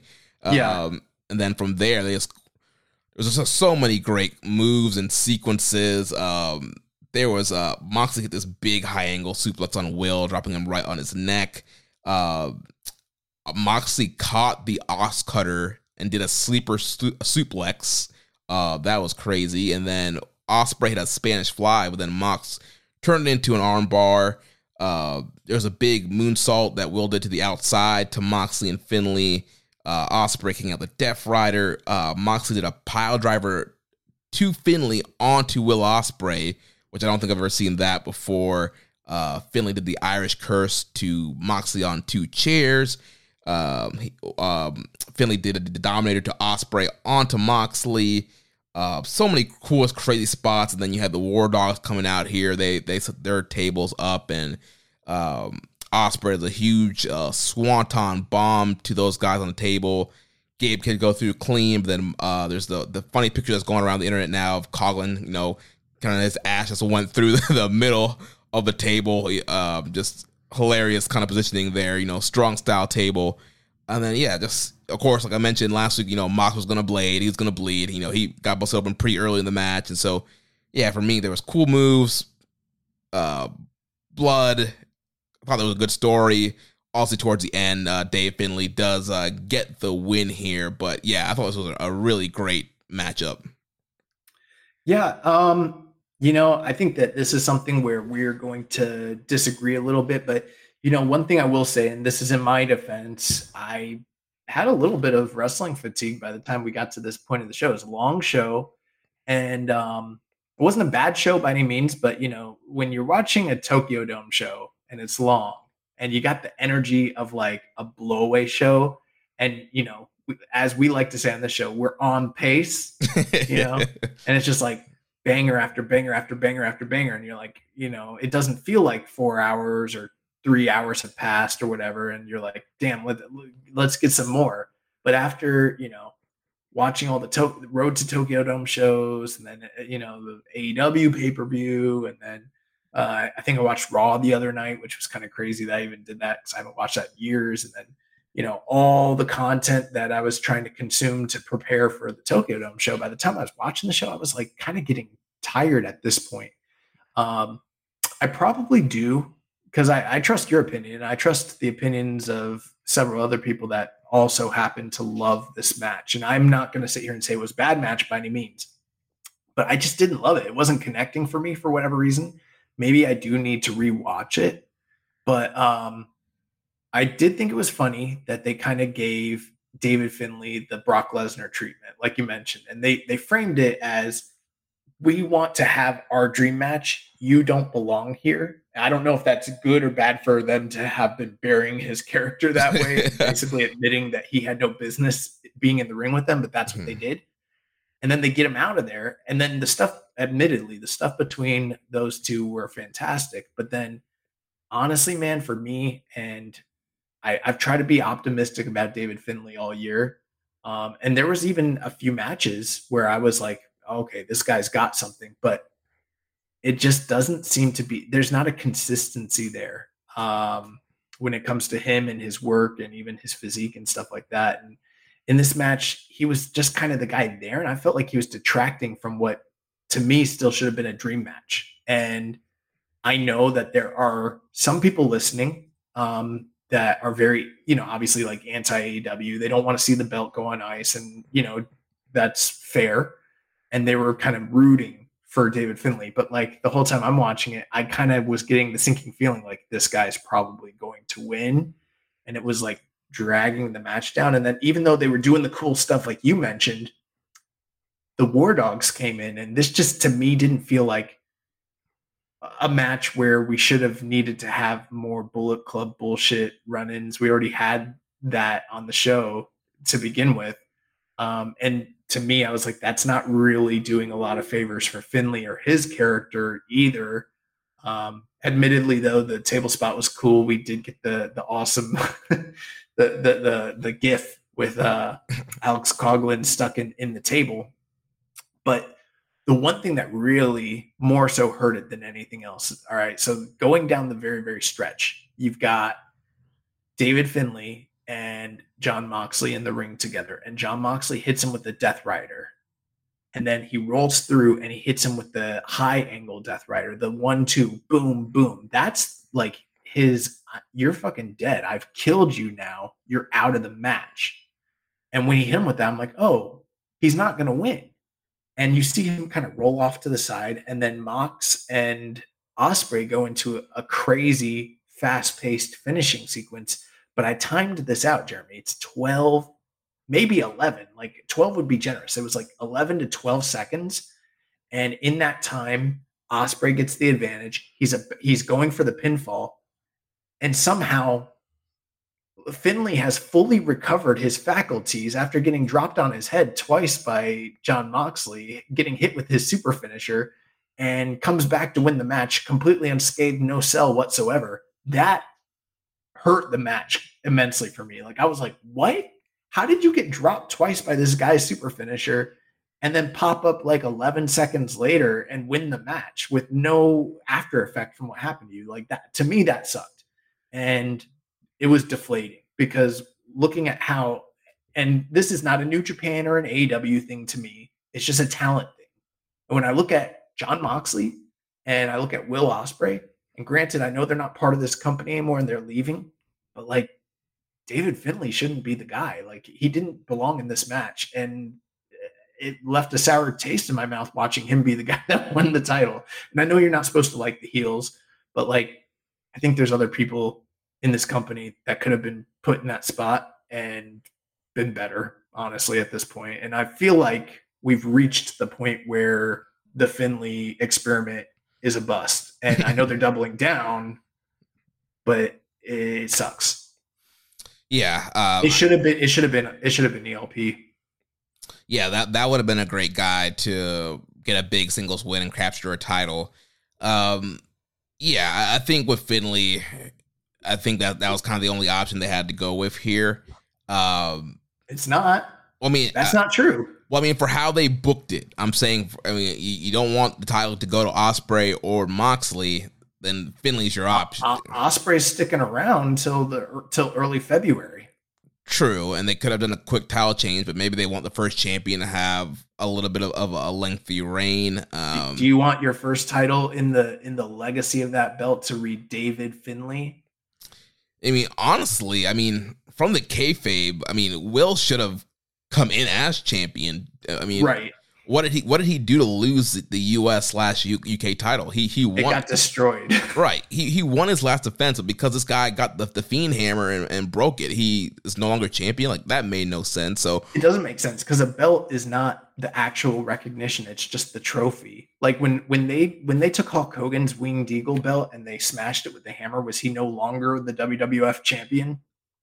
Right. Exactly. Will should have. They should have just awarded Will the global title, and it should have been his first defense. Yeah. So Will should have been in lineage, but yeah, they could have had Will won, then do a quick title change in February, but clearly based off New Year's Dash, there's a different direction they have for Will for his last big New Japan match.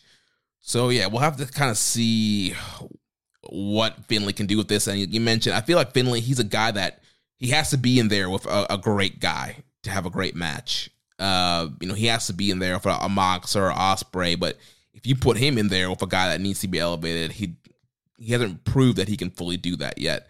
Well, another thing I noticed was during the lead up to this match, when they were doing the interviews on New Japan World and on social media, and then during the press conference, he started kind of unveiling this new aspect to his character where he's playing into the idea that he's the son of, multi-generation wrestlers and part of the Finley in their name and everything, and that he's a Nepo baby and that the rules don't apply to him the same way they do to these other guys, and that he has no consequences and he gets undeserved shots. And that's fine. That's a great story, except we saw him unveil over this past year the war dogs and the savages and the rebel and the world needs the rebel and expect me and, bring bodies and bring gold. And he's supposed to be this badass and everything. And then less than a year later, we're moving him into like an undeserved sniveling Nepo baby role. That's, to me, just screams we're admitting that what we were trying to do isn't working and we're going to need to go in a new direction. And you've never seen a Bullet Club leader shift in the middle of their run, their entire persona like that, or feel the need to do it, which tells me that this isn't working, which is telling me this guy shouldn't have been in the spot to begin with. And if the David Finley that was, having those great matches with Will Ospreay last, and really showing up in not this year's G1, but the G1 prior, if that guy was still here and, was making those improvements and strides, I'd be all for it. I'd be like, yeah, let's do it. Because that's why we were optimistic about him being the guy to lead the Bullet Club in the first place. But it didn't work, and it's still not working at this point. And I'm like, what are we doing now? And that kind of, to me, that kind of hurt the match. I think I do need to rewatch it. I still went like 4. I was like 4 on it, which is quite a bit lower than where you're at. So maybe I do need to rewatch it. But I thought it was a very good, very fun match. But I just, like, the whole time I was like, man, such a convoluted booking mess. There's so much smoke and mirrors here. And it's just that for me, like, and here's the last thing I'll say on it. When I think of a 4 3/4 star, triple threat match, I think of Triple H, HBK, and, Benoit. That's like my level. And I would not put this anywhere near that. To me, this wasn't even in the same conversation. You know what I mean? Yeah, and maybe it's just, a different taste thing. I don't know. For me, I thought there was just so many cool, innovative stuff in the match, especially a lot of stuff between Will and Moxley. There's a lot of big moves and spots, and I don't know. I thought they went out there and worked really hard. There's a lot of people, obviously, including us, that were not very happy about the three-way and how it was being booked and laid out. But I think they went out there and the fight, the fight that's back, went out there and had a great matchup and killed it. Yeah, I think I need to rewatch this one, honestly. And for Finley, I'll say this: listen to your father. He wants to work with you. He wants to bring the whole family together. Listen to your father, kid. But after the match, Finley he went over to the VIP section and was taunting Nick Nemeth with the title. He spit in Nick's face, pushed him.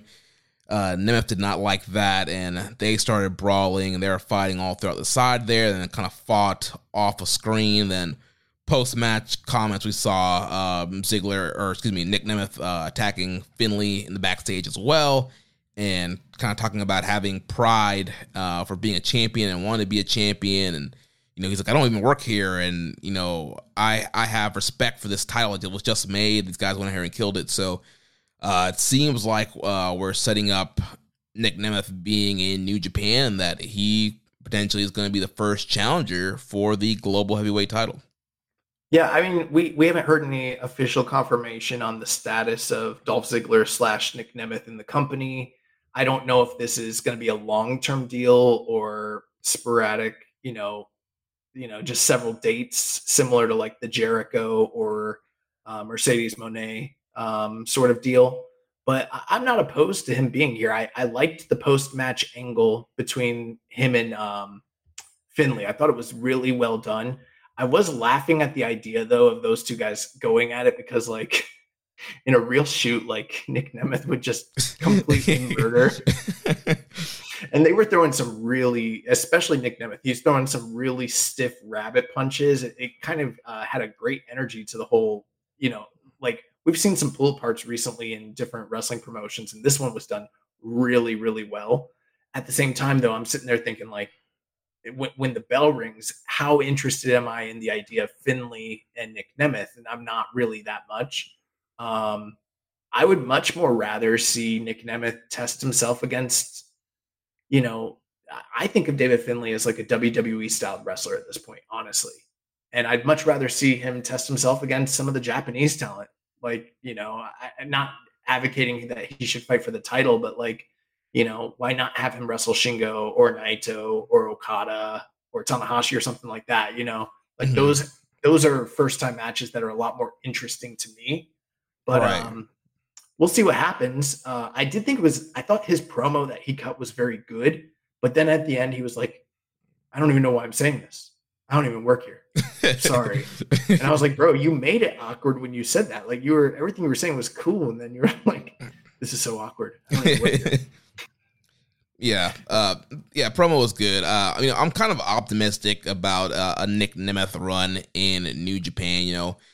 There's a lot of guys when they leave WWE, they kind of rest on their laurels, they kind of rest on their names, and they really don't try hard on a lot of these dates they take, or they're kind of doing some lower profile things, or they're holding up promotional money to kind of get these big spots, not really delivering. But unlike some of his other, WWE guys that were released, he's making some big plays, big moves. I believe he did something in Mexico recently, and now he's here in New Japan. So he's kind of going out there and going to these spots where, top wrestlers want to go. And, he's been in the WWE system since way back in the day, OVW. He was Kerwin White's golf caddy on Sunday Night Heat. Like, this guy goes back to like 2002 or something like that, being in that WWE system.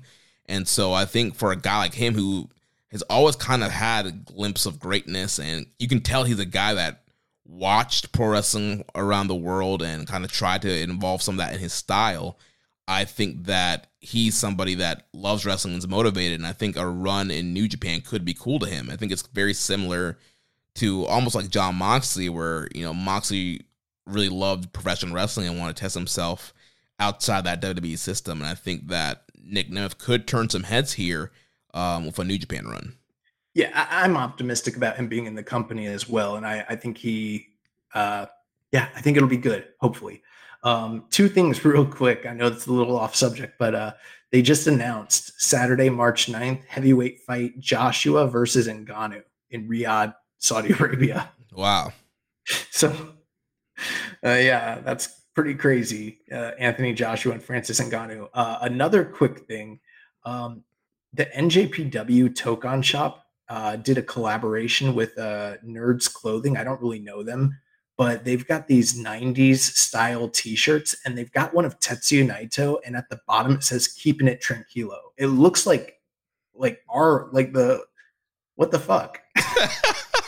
Are we gonna make some money off this or no? Like, do we need to shoot them the cease and desist? Well, I'm sure there's a lot of stuff they can shoot us a C&D on, so I'll let it slide. Oh man! What do you mean we can't use strong style? Oh man! Welcome to Keeping It Inoki style. Keeping it Perezu style. At Parker, our purpose is simple. We want to make the world a better place by working more efficiently, by using more sustainable practices, by developing better technologies. We keep moving forward. With each new idea, innovation, and partnership, we're one step closer to fulfilling our purpose every single day. To find out more, visit parker.com/purpose. Parker, engineering your success. So let's move on here. Semi-main event, we had the Rainmaker Kazuchika Okada defeating the American Dragon Bryan Danielson, 23 minutes and 24 seconds. Yeah, so this match was really, really awesome. First off, the entrances for both Okada and Bryan Danielson, great receptions for both guys. I loved Okada coming out with the glow in the dark, whatever you want to call it. I don't know, like his get up changed colors when they shined the black light on it. Like, that was sick. But I think even more than that, I really liked Bryan Danielson's entrance gear, like probably the best entrance gear I've ever seen him have in wrestling. And I didn't know this, but they pointed out that this match was the first time ever that he's gotten pyro for a match, which I thought was like kind of astounding. I didn't realize that he'd never gotten pyro before. But yeah, this match was way better than the match that they had at New Year's or at Forbidden Door. Granted, obviously that match, there was the unfortunate injury to Bryan Danielson where he broke his arm. So they kind of incorporated that and the broken orbital bone into the story here. So, in the lead up to the match, Danielson was basically saying he wanted revenge. He was going to break Okada's arm and make it impossible for him to use that arm for a Rainmaker. And he wanted to obstruct his view and break his orbital bone and, eye for an eye, arm for an arm. And at the same time, Okada was looking to make a statement and, he'd been tapped out and lost the prior match and was looking to,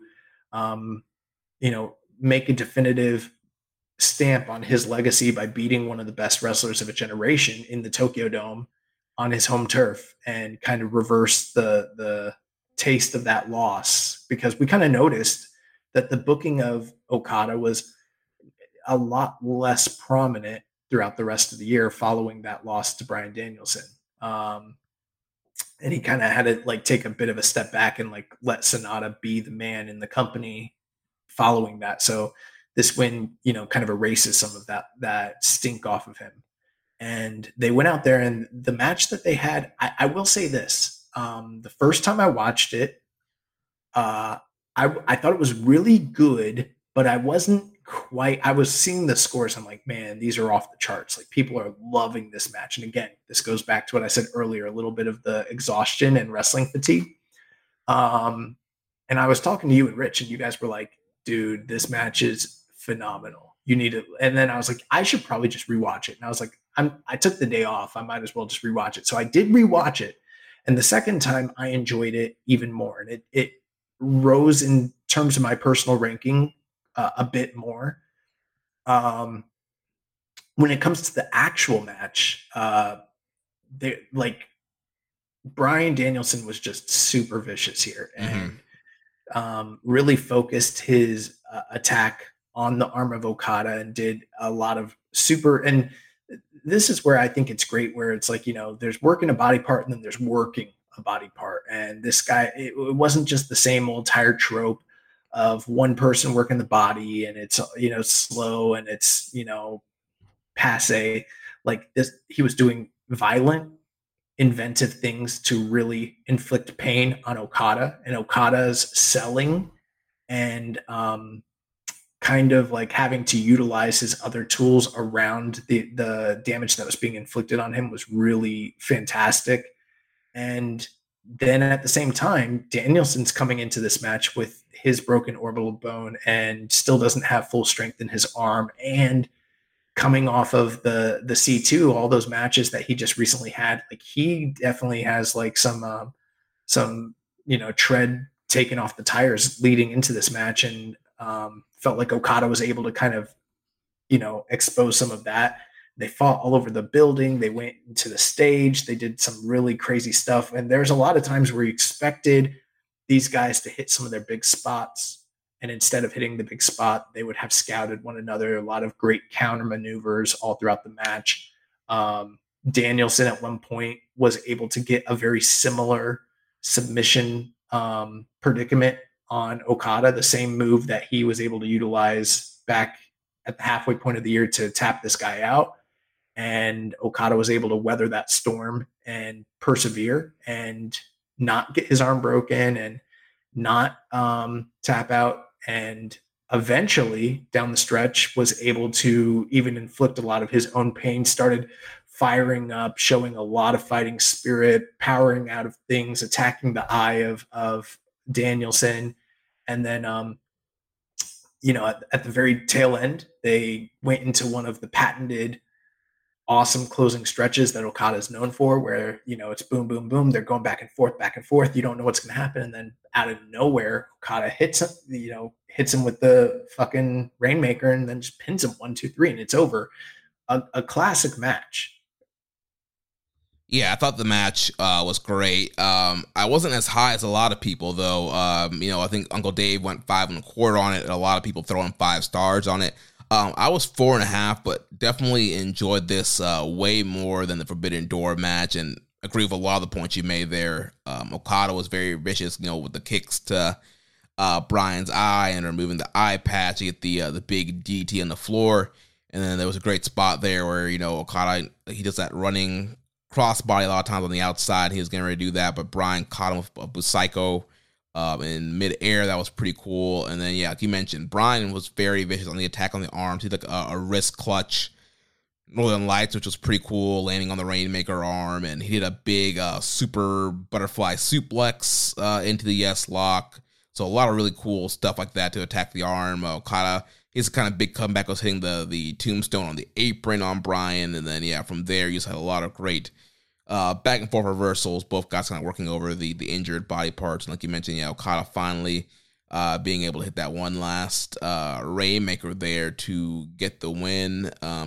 Really great matchup, but it wasn't quite that 5-star level for me. And I think that Okada and Bryan, I just think that there might be like a chemistry thing, or maybe just like, I don't know, like a size thing. Like Okada's not really used to wrestling guys that small as Bryan, and also having to like sell as much damage. I feel like guys are more, maybe not as tall as him, but kind of more in like heavyweight sized wrestlers, and maybe that has something to do with it. Or maybe it's a guy that kind of pushes him a little bit more like Kenny does, but overall, still a really great match. Okada gets his win back. The AEW haters rejoice. Seeing Ospreay and Bryan take losses here tonight, and the Rainmaker is back on pace here. Yeah, I mean, for what it's worth, there have been a lot of complaints about the AEW New Japan partnership, and with good reason. And it was a bit refreshing to kind of see some of the bigger stars being able to take pinfall losses clean to New Japan stars. Granted, it was at the Tokyo Dome at Wrestle Kingdom, so it makes sense. But yeah, that's a good thing. One thing I did want to point out, though, and this is, two things. I'm like you. I was a little lower on this match than other people, even though I thought the match was great. I'm at 4.25, so I thought this match was a really good, proficient, professional wrestling match with great story beats. But, one of the things with me when it comes to rating is like, you kind of got to get my blood pumping. You kind of got to get me invested to where I'm like popping out of my seat and like loving what's going on. And I enjoyed the match. It in a certain sense, it's wrestled perfectly, but it never got me there. And I think it might have a little bit to do with what you're saying. Like, I think there might be some chemistry, snafus when it comes to these two guys. Maybe they just don't have that next gear when it comes to one another. I don't know. But like, for me, I felt like with them working the arm as great as everything like that was, I would have wanted them to kind of almost quasi sell the idea that Okada did break his arm.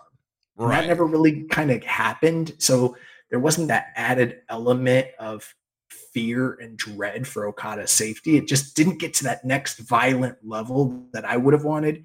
And with the danger of the eye of Danielson, I would have thought maybe there'd be a blade job and he'd be selling that eye, and like maybe like it didn't feel like a desperate fight. And this match wasn't the dream match that the first one was. The first one was supposed to be like that classic professional wrestling, beautiful storytelling. This one should have gone into, I'm going to fucking kill you sort of territory, because that's the story they laid out for themselves and told. And it never got there. And so, yeah, I liked the match a lot. I thought it was really great. You can't complain. I mean, 4.25 is not bad. Like, you're not going to complain about it. But I didn't think this was a 5-star classic, one of the greatest matches I ever saw in my life. No, not at all. One other thing, and I mean, I hate to be this guy and I hate to criticize the commentary team, but it is the thing I noticed when I told you I rewatched this. And when I was rewatching it, I noticed that there was a lot of things happening on screen that I was like, oh yeah, like rewatching it, I was like, yeah, I did like this. I liked it a lot. And then I was listening to the commentary and I realized that I personally feel like they were detracting from what was happening in the ring. And this might, and for me, it's not something I would notice right away because I'm not the biggest commentary guy in the world. I've said that on this show many times. And for the most part, as long as you sound proficient, I'm probably going to like what you're doing. Like, I kind of like Matt Stryker. So that tells you everything you need to know about my taste. But, when Kevin Kelly was here, and I hate to compare what the guys are doing today to Kevin, but Kevin is kind of the gold standard.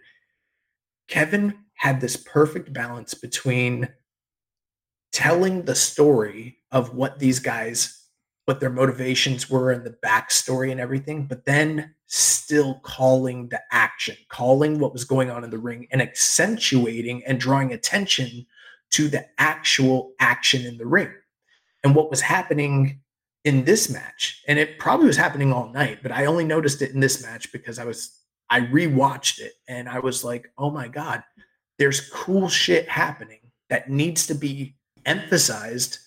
But instead, all three guys are adding color the entire time and they're all talking over the match. And every once in a while, a big thing might happen and they would go, oh, or they might say the name of the particular move that happened, but they're not actually talking about the action in the ring at all.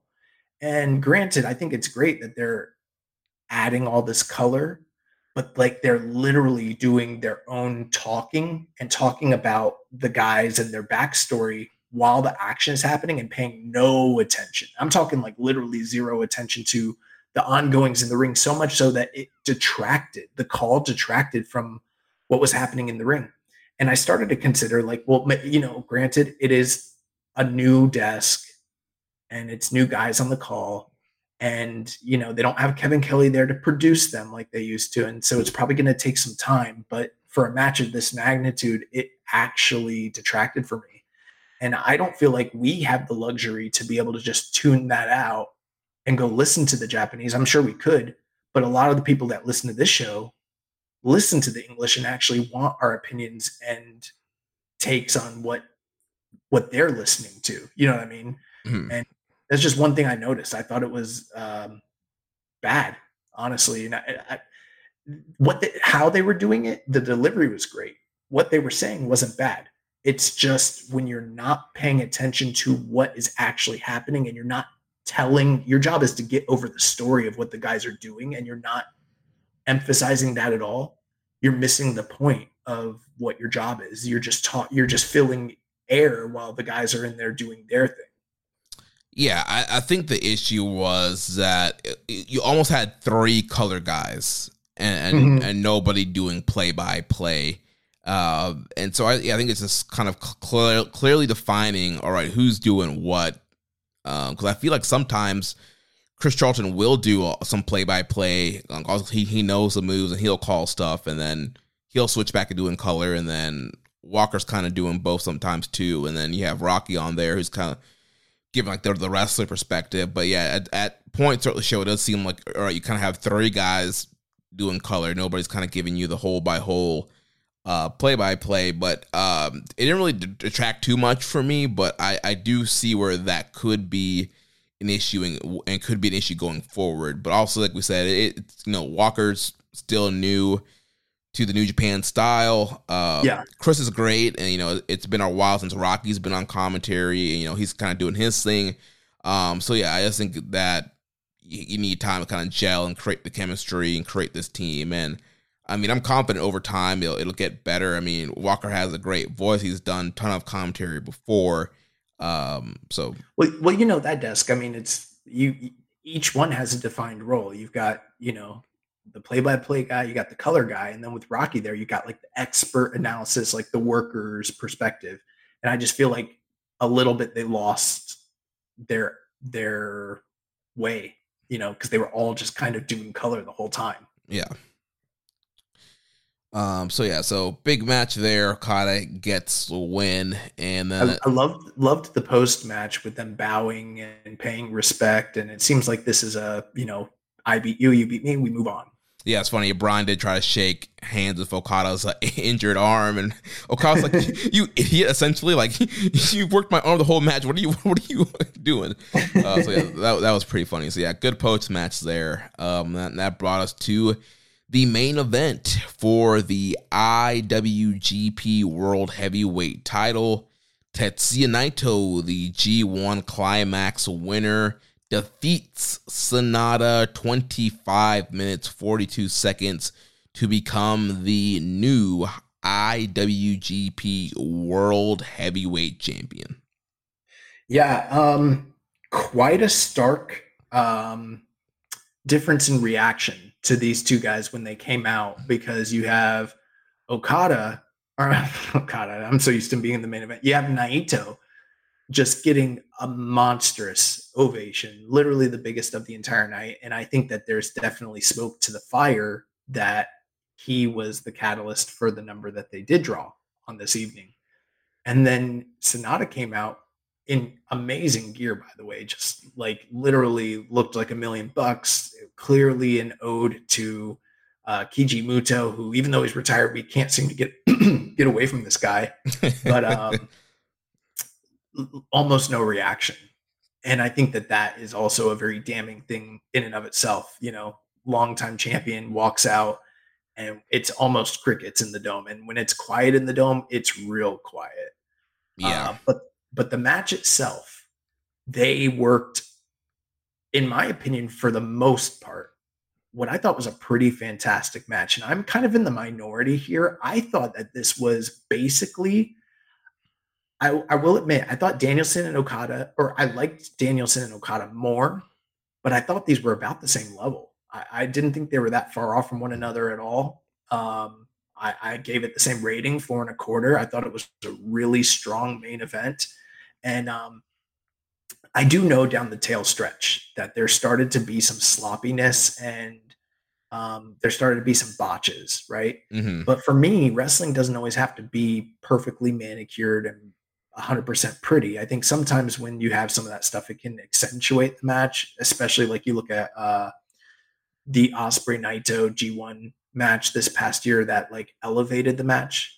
And I wouldn't say that these necessarily elevated, but they did play into the story where Sonata's shoulder was being worked over, and then he started to being not able to elevate and carry and lift Naito. So to me, it still played into the story of the struggle that they had going on. There was only one time down the tail stretch where like they got stalled and they were both just like kind of standing there for a while. They're like, what is going on? Yeah, they clearly like lost their communication, and that was the one point where I was like, but overall, I mean, I still think that they recovered from that. They had great closing stretches. They went into the big match sequence, and I'm a little bit more partial to this style of wrestling where you hit your big move, I kick out. I hit my big move, I kick out, and the crowd just started getting bigger and bigger and bigger, and like they were going wild for the reactions of this match. And I'm one of those people where like crowd reactions really does influence my perception of a match quite a bit. And they were living and dying with Naito. And I started to feel like Sonata was doing a good job winning them over at the end as well. Like it wasn't like they all turned on him and they were just all like the crowd definitely started to get behind them. And then the story between these two guys and the history that they have with one another, it was all there and it was being played out. And say what you will about the build, I didn't think the build to this match was great, but I thought the match itself was pretty excellent. And then for Naito to get the big win at the end there with the Destino, I couldn't figure out how it happened, but he got his head busted open off that Destino. I'm assuming like Sonata's head must have came up and clunked him, because I had watched it a few times and I couldn't see what connected, but he was bleeding bad. But picked up the clean win, 1, 2, 3. Sonata, goes off crying. Taichi's out there to console him, and just I thought it was great. And then the only bad thing about the post match was Evil and House of Torture coming in to try and ruin the post match golden roll call. But even then, they kind of salvaged Sonata's character a little bit in that he played defense and they paid respect to one another. Naito got to do the golden roll call, even though it was less effective to me to do it without all of LIJ there. But either way, the crowd was sent home happy. And I thought it was a really great finish to the show.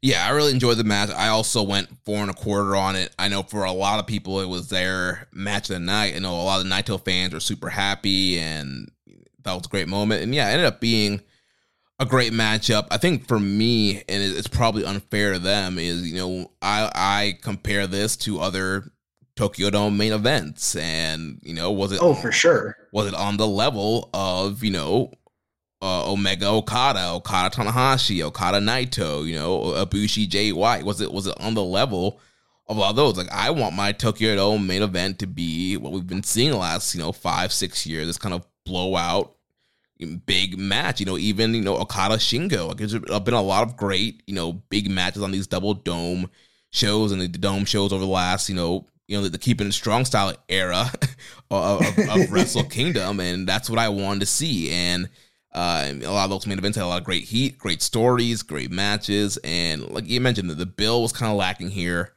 And then the match, while it made the notebook, it was a notebook match, 4 1/4. To me, I did feel a little deflated, a little disappointed that we kind of ended on that note and not on something that was like, oh my gosh, like this was a match of the year contender. Well, in all fairness, though, this is the same. I know that there's going to be people listening thinking that I've sounded pretty negative on quite a few portions of the show, but I'm coming from the same place you are. The logic you're applying to the main event is the same logic I apply across the board. When you compare what this show was, it was a good show, but when you compare it to Wrestle Kingdoms of years past, and that's where I'm kind of coming from. I'm like, I know how good this company can be when it's running at its best. And for the most part, 90% of the show wasn't that, you know what I mean? And that's kind of the standard I hold this company to. Yeah. So, I mean, overall, great matchup. It told a good story. There's a lot of cool, Naito hitting that big Frankensteiner off the top. We had a near fall with Sonata with the moonsault. They had a near fall with Destino. There was Naito hitting a deadfall on Sonata. So that was cool. Yeah, they did a lot of really cool. Sonata did the O'Connor roll for a very close near fall. So they did do a great job with the near falls. And, nobody really kicked out the deadfall before. And so when Sonata hit that, I was like, oh, crap. Like, yeah. I was like, what are they doing here? Oh, yeah. And the crowd was too. Yeah. So that was a great near fall there. But yeah, eventually Naito was able to hit that Northern Lights bomb, hits the Destino, gets the win. Build him on that Northern Lights bomb. I mean, that might be the best one he's ever done. Yeah.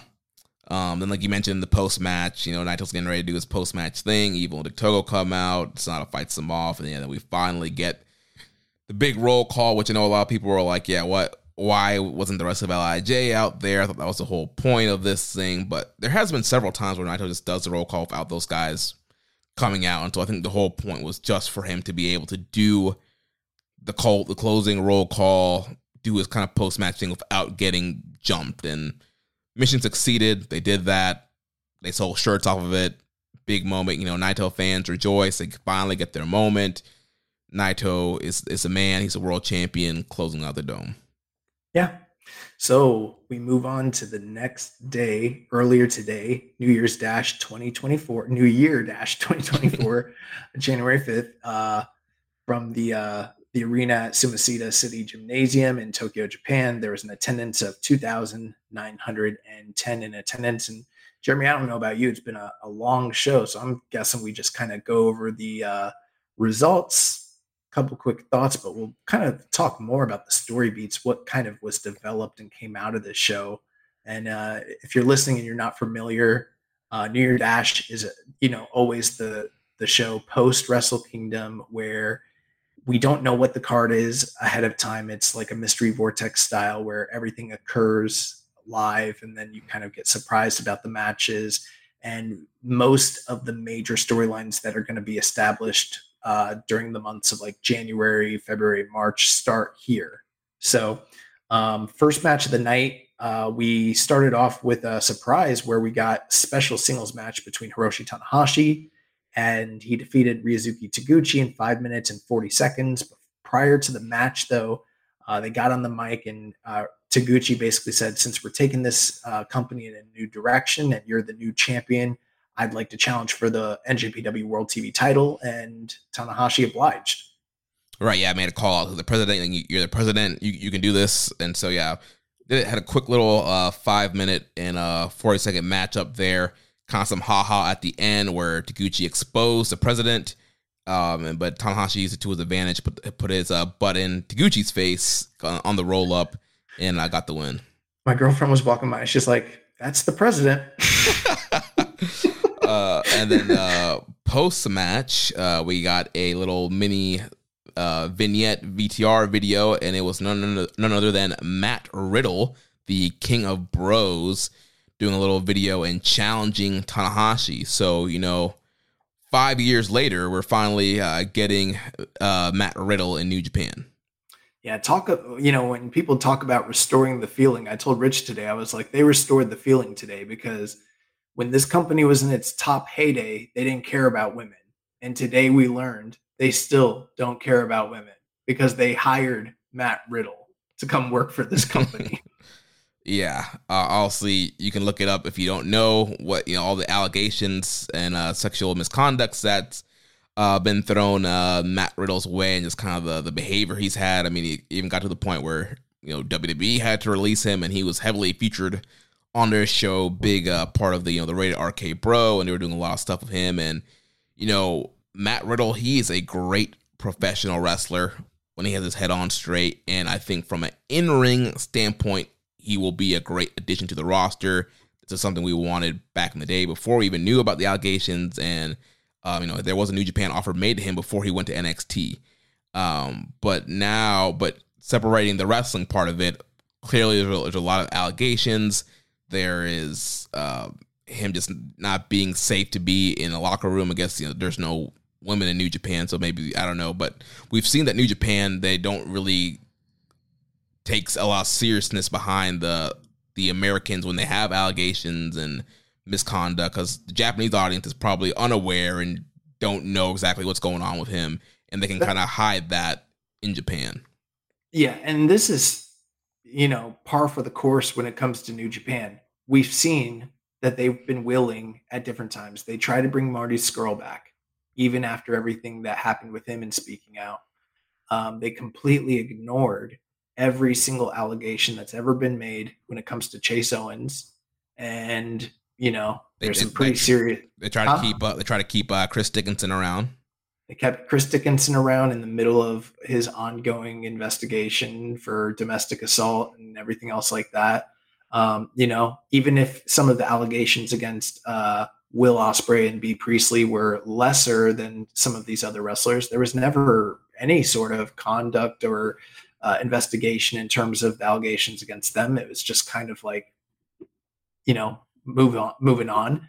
And, and now they're bringing in Matt Riddle, and I'm sure I've probably forgotten somebody else, and the funny thing about it is when a New Japan wrestler, when they're domestic and they have, extramarital affairs or something that would be seen as not that big a deal in Western culture, they will, they've derailed people's careers over stuff like that. But when it happens in the West to Western wrestlers, they don't seem to mind whatsoever, as long as the domestic audience is unaware or, I will say this. I think if you personally have a problem with Matt Riddle coming to this company, I'll tell you the truth. I'm not the most politically correct person in the world. I don't generally care. And I believe in people being, innocent until proven guilty, but I think he did that shit. I'll just tell you the truth. I really do. I think he's a bad guy.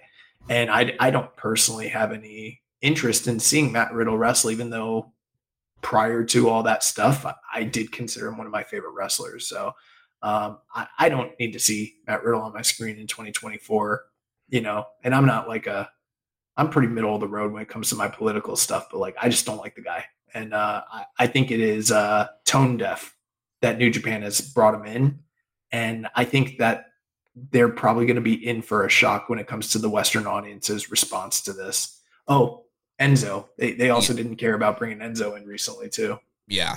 I mean, if I were them, I only book Riddle in Japan, because if they book Riddle on these U.S. strong shows, yeah, they're going to be surprised. They're going to give it to him.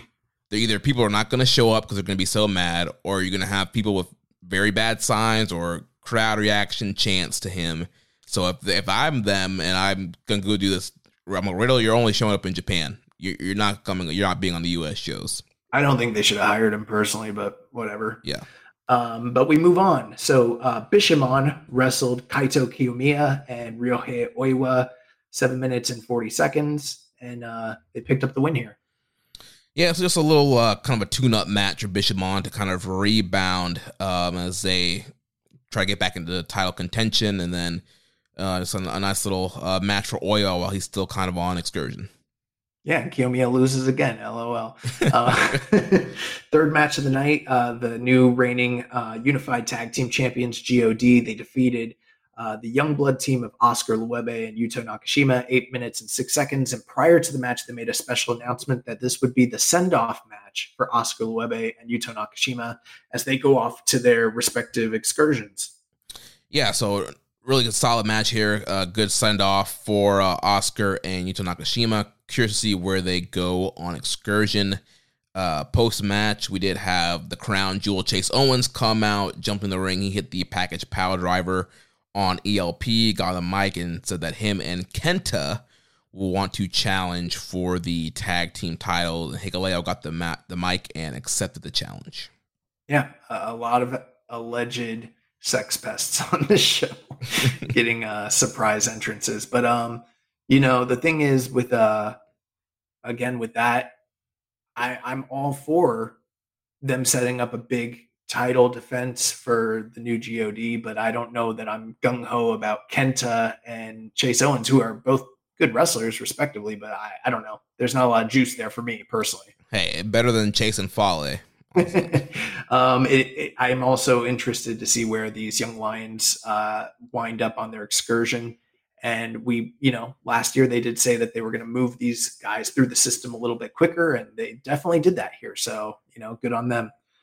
Fourth match of the night, Great Bash Heel, the team of Togi Makabe and Hanma, along with Desperado, Master Wato, and Shota Umino, as well as Tama Tonga. They defeated the House of Torture team of Dick Togo, Evil, Narita, Sho, Kanemaru, and Yujiro Takahashi, 9 minutes and 2 seconds. Yeah, so that kind of played up, evening the odds here. Essentially it was 2-on-6 at Wrestle Kingdom, and now we had 6 versus 6 here, and so there was no true numbers advantage. So the faces were able to win here. Umino hit the Death Rider on Dick Togo to get the win, but after the bell rang, Narita hit the push-up bar onto Umino. House of Torture, they beat up the baby faces. Evil hit a low blow and the Everything is Evil on Tama. So clearly we're setting up a never title match there. He cuts a big chunk of Tama's hair.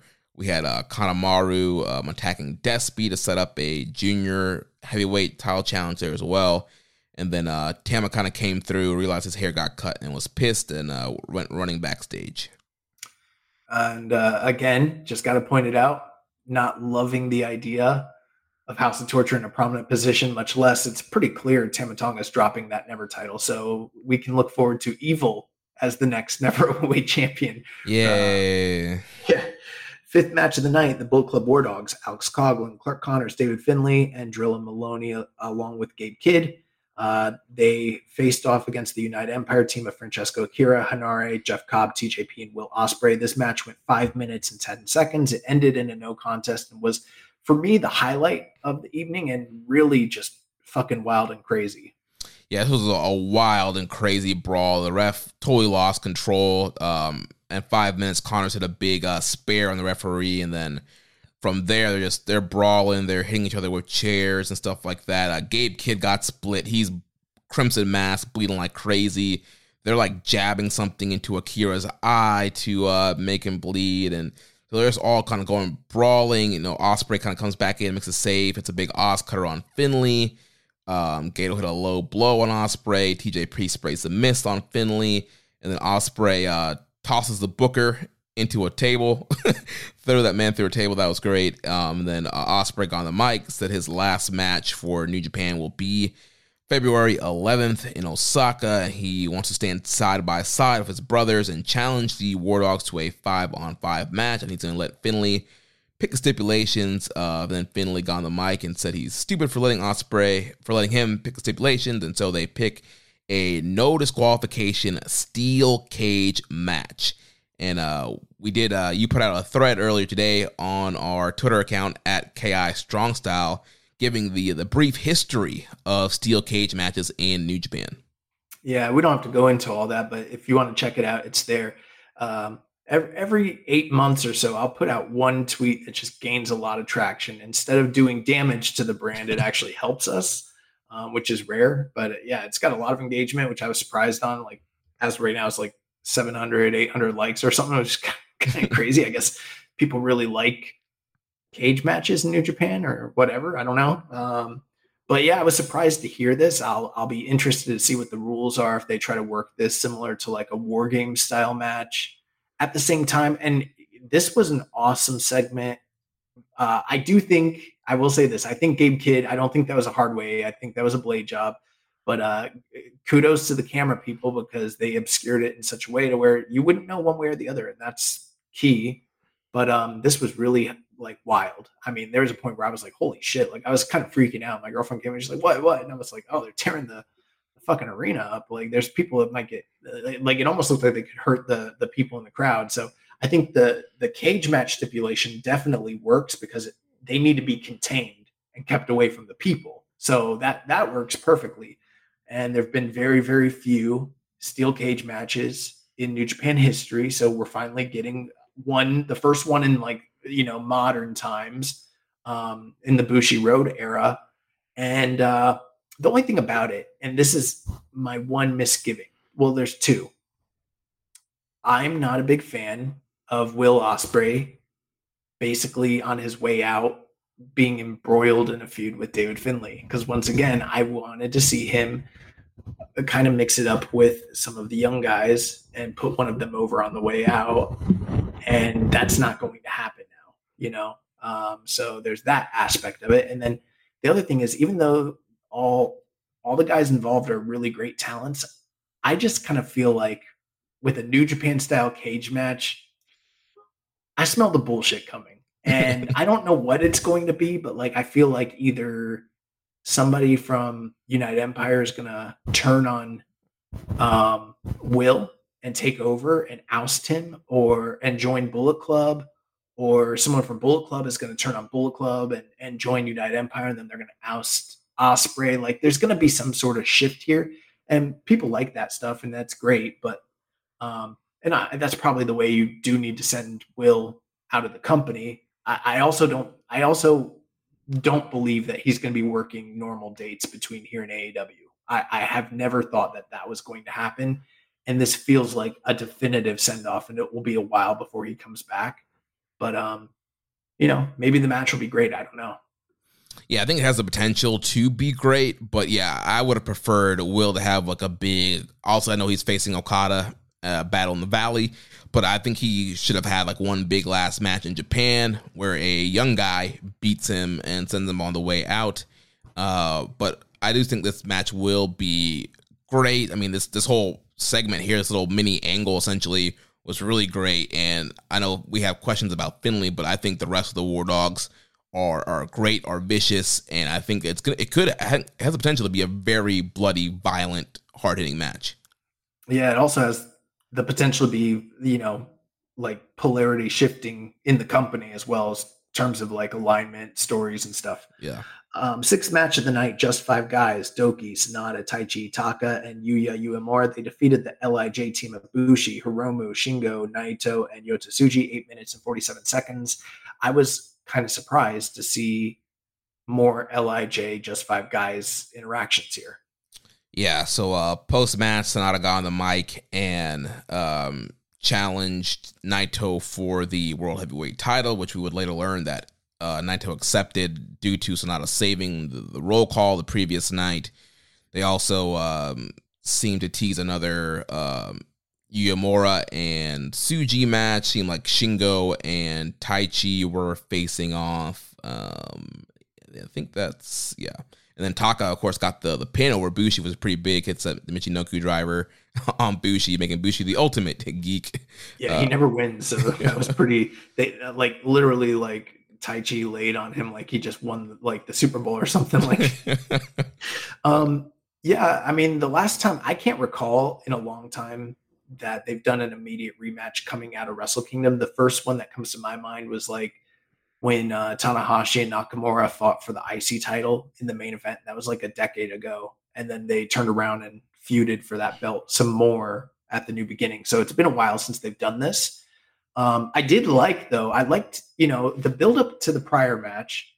Sonata would not answer or do any promotional material to build the match. He wouldn't talk, and he wanted all of his actions to speak for themselves in the ring. And so Naito was very frustrated trying to do a one-sided deal. And then here, Sonata actually showed fire and called him out. And now Naito's giving him a taste of his medicine and won't answer him. And I don't know if that story's great, but I did like the idea of seeing Sonata show character, be fired up, and maybe progress in the wake of his loss. But I'm also not sure why we're doing this match again. I also was just kind of surprised to see Naito, who is the top star in the company and the new world champion, not in the main event and not mixing it up with the other big stars that would be in the tag match to follow. And I kind of feel like he should have been. Yeah, I mean, 6 match a night, not even in the semi-main event spot. Pretty interesting to where they slotted that. Yeah. 7th match, the semi-main event, we had the NJPW King of Pro Wrestling title 4-way match as Taiji Ishimori, Great Khan, and Toru Yano and Yo wrestled. And this was a final, I don't know the official title, but basically it was a scramble match. And it was pinfalls only. And whoever secured the final pinfall at the end of the 10-minute period would be declared the provisional KOPW champion. And at the end of the match, the last guy who had picked up a pinfall was Ishimori, and he is now the new provisional champion. Yeah, this is exactly what we kind of mentioned earlier when talking about the Rambo. Like, you got this match that kind of did this goofy scramble situation. There was a lot of kind of comedy, haha, especially at the end where Great Okan's, chasing around Ishimori. He's trying to get a pinfall before the time runs out. Ishimori ends up, hitting the low blow, pinning him, and wins. Runs away with the belt. Time runs out. So yeah, Ishimori is the first provisional 2024 KOPW champion. Great. And then the main event, the team of TMDK, Kosei Fujita, Mikey Nichols, Shane Hayes, and Zack Sabre Jr., they defeated the Blackpool Combat Club, Bryan Danielson and Jon Moxley, along with Chaos members Okada and Tomohiro Ishii, 13 minutes and 50 seconds. Really great, strong tag team main event. I said that the thrown out tag match was my highlight of the evening, but I could see a lot of people feeling like this was match of the night. Yeah, definitely a cool moment. We kind of got this kind of last year when Kenny came out and teamed with Okada at the end of last year's Dash. And so kind of another moment here where you have like the AEW stars teaming up with Okada. So kind of a dream team, all-star team. But yeah, they ended up taking the loss here with TMDK. They did the Tank Buster on Ishii.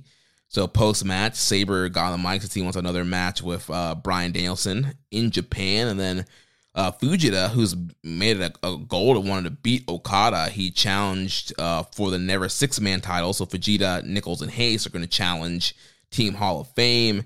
And Okada was yelling, screaming, and saying, "You are in no position to challenge me, kid." He left, so setting up that big Never Six-Man match there.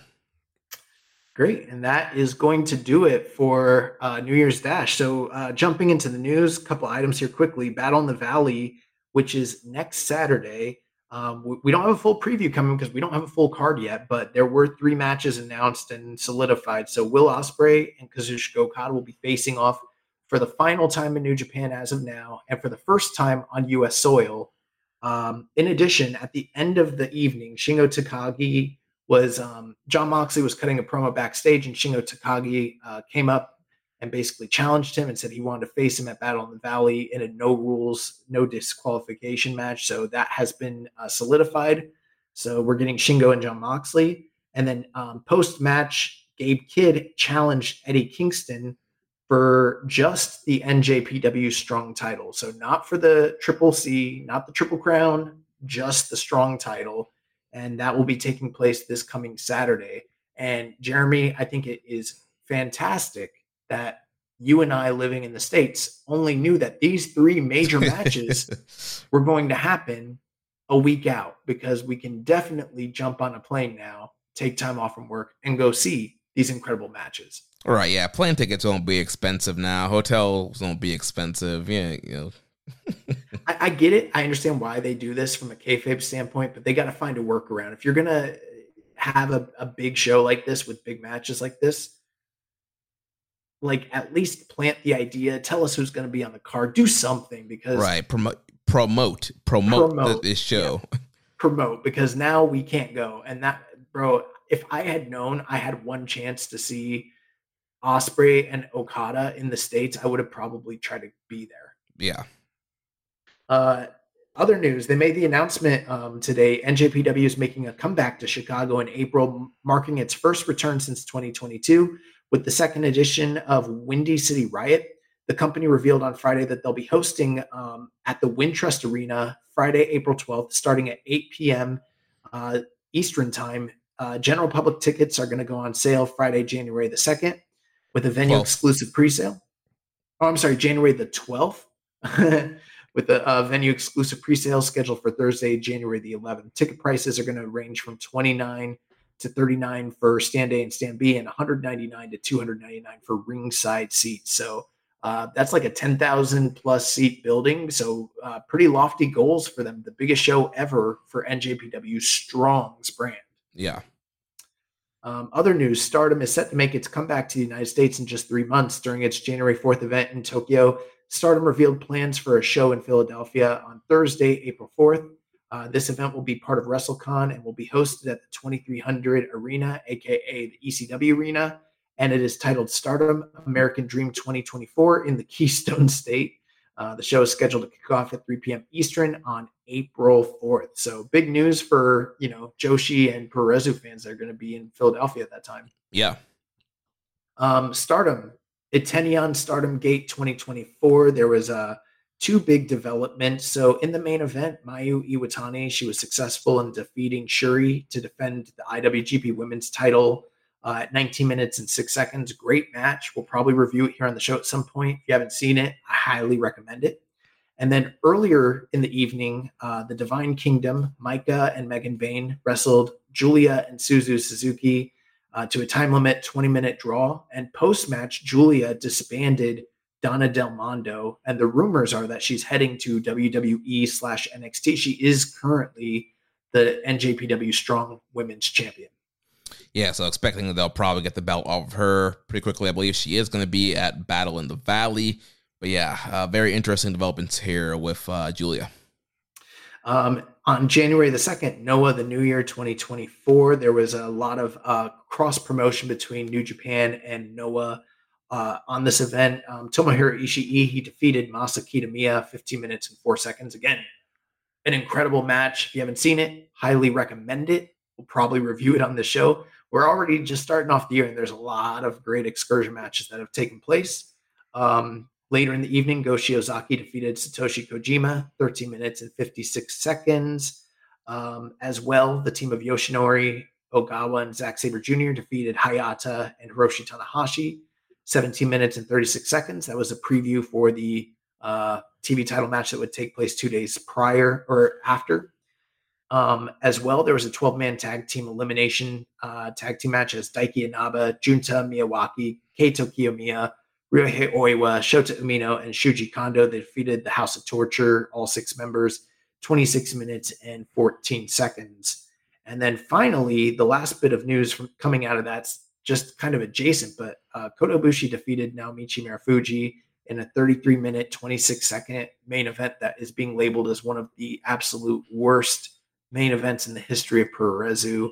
Reportedly, Kota Ibushi had a laundry list of ailments and injuries going into this match and further injured himself even further in the match, which is very, unfortunate and sad to hear, especially since we're such big fans of him on this show. Yeah, apparently broke both of his ankles in that match, and he's tweeting now saying that he got scammed by some clinic prior to the matchup. So yeah, there's a lot of injuries and ailments. So hopefully Ibushi gets better. But yeah, definitely rough stuff here for the Golden Star.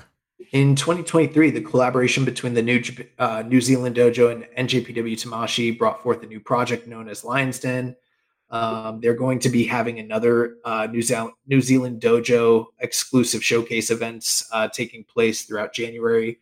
Lion's Den is set to make a weekly comeback featuring events every Saturday with a $10 entry fee for adults. So that will also be taking place in conjunction with 2-day seminars and tryouts that will take place at the New Zealand Dojo February 2nd and February 3rd. So kind of surprised that New Japan is still associating with the New Zealand Dojo after the reports of, all the controversy that was going on with that. And we'll see how that shakes out, but I'm a little surprised. Yeah. In the latest release of the Wrestling Observer newsletter, Dave Meltzer shared insights into WWE's interest in forging partnerships with Japanese promotions. Meltzer mentioned that Triple H is exploring potential alliances in Japan for the future.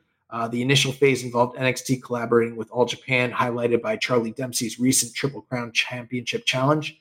Additionally, WWE is actively seeking a women's promotion to align with, and the internal discussion revolving around them even possibly trying to reach out and work with New Japan Pro Wrestling. Yeah, so here we are once again, WWE trying to get their claws into Japan.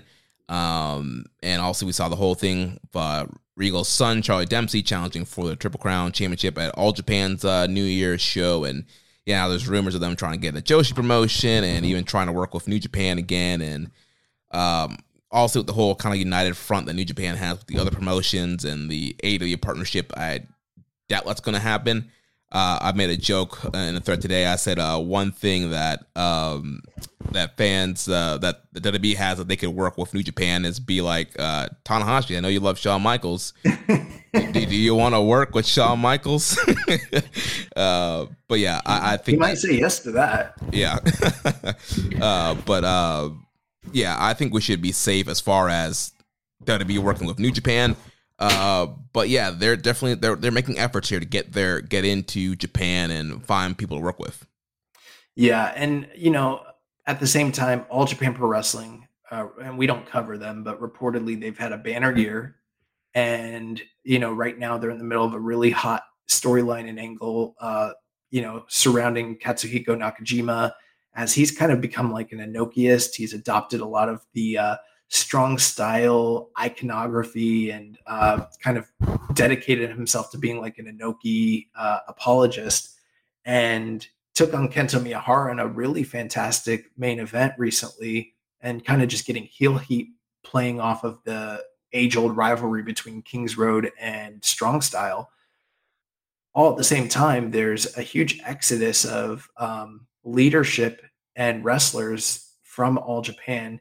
And I don't know if it's in conjunction with what's going on with WWE or if it's just unrelated, but there's a lot of people worried that there is this collaboration taking place with WWE and All Japan, and that they've kind of they're essentially picking their spot at a vulnerable company, legacy company, to kind of make inroads into the Japanese market. So we'll keep an eye on that. But you kind of combine this with what's gone on with their recent deal with the Bima Sports and everything like that, and you have to be very wary anytime WWE potentially moves into a foreign market.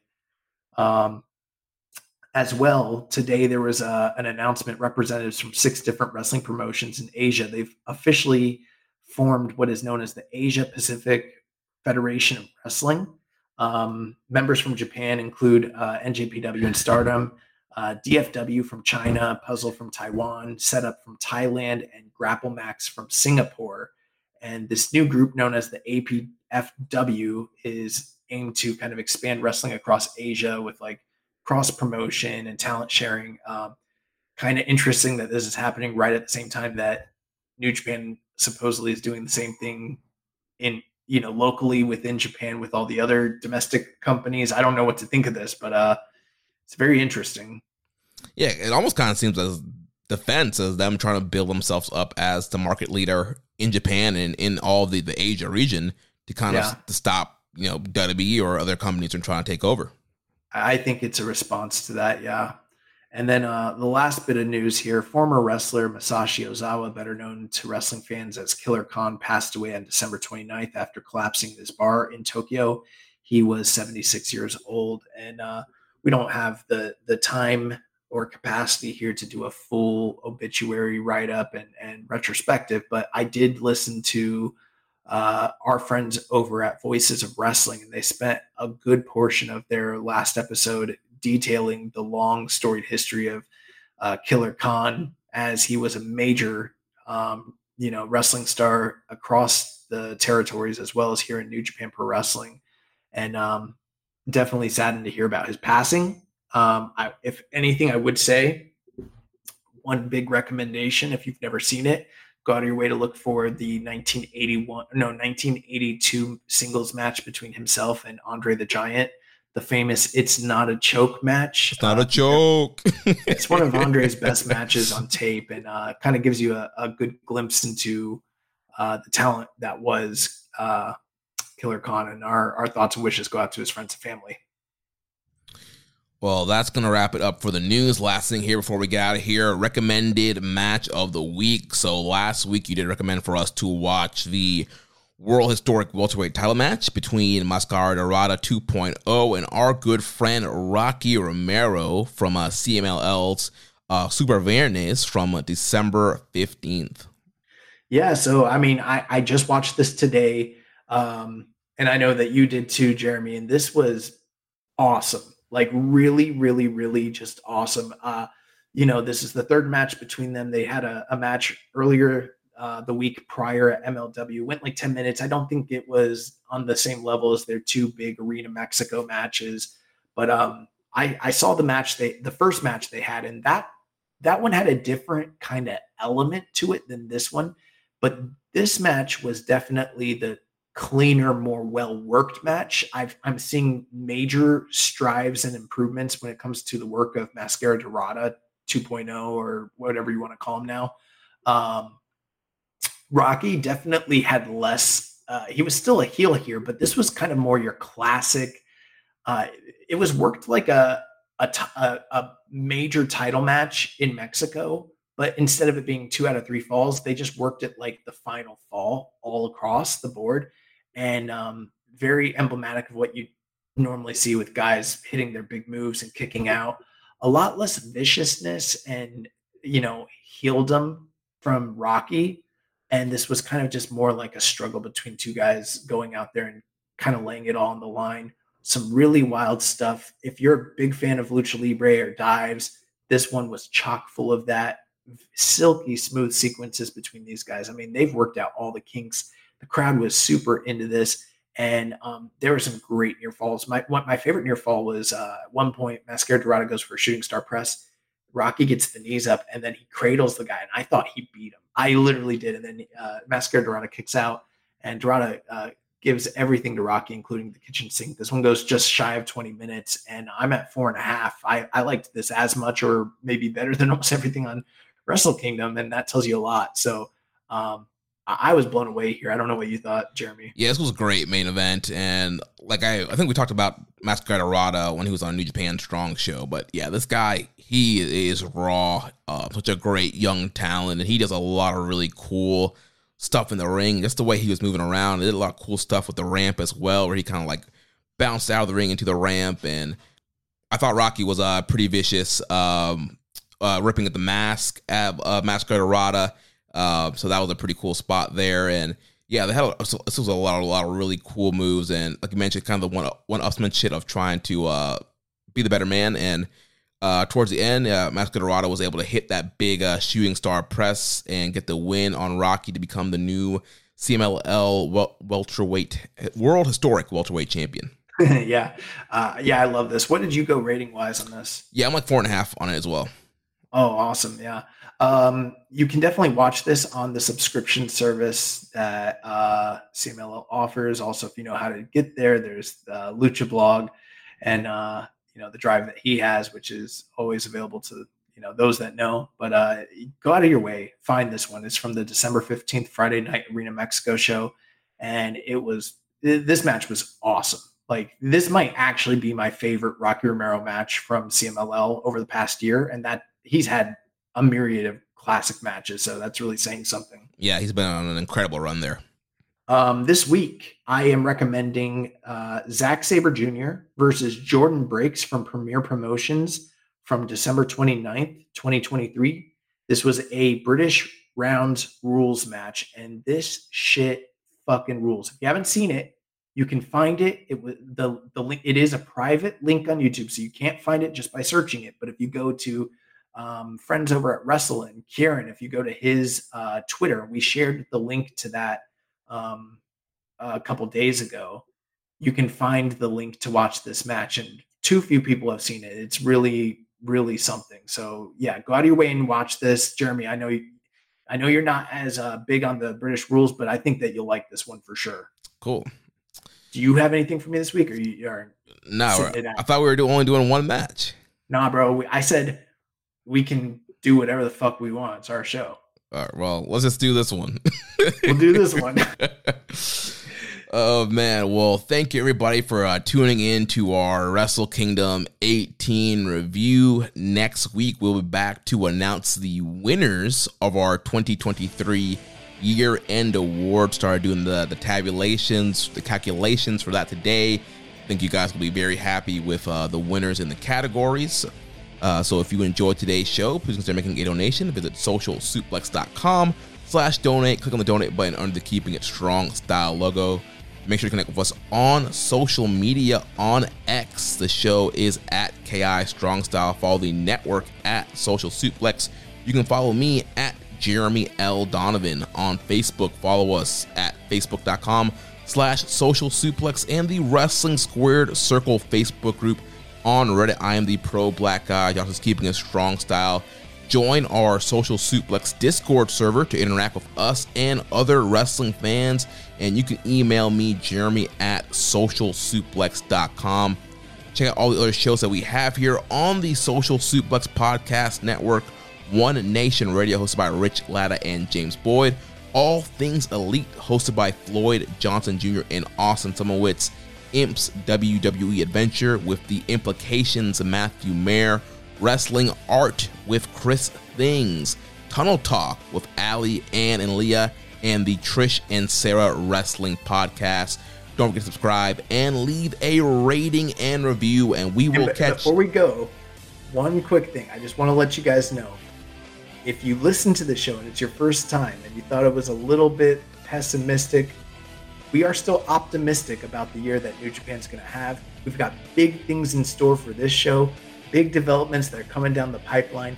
You're going to want to rock with your boys. Trust me on this. Stick around because there are huge developments coming. 2024 is going to be the biggest year in the history of this show, guaranteed.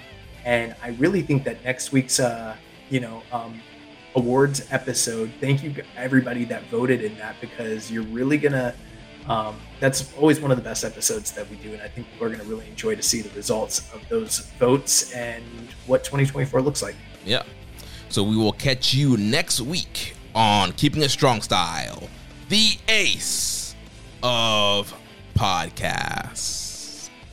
Ichiban. Thank you for listening to Keepin' It Strong Style. We'll see you next time.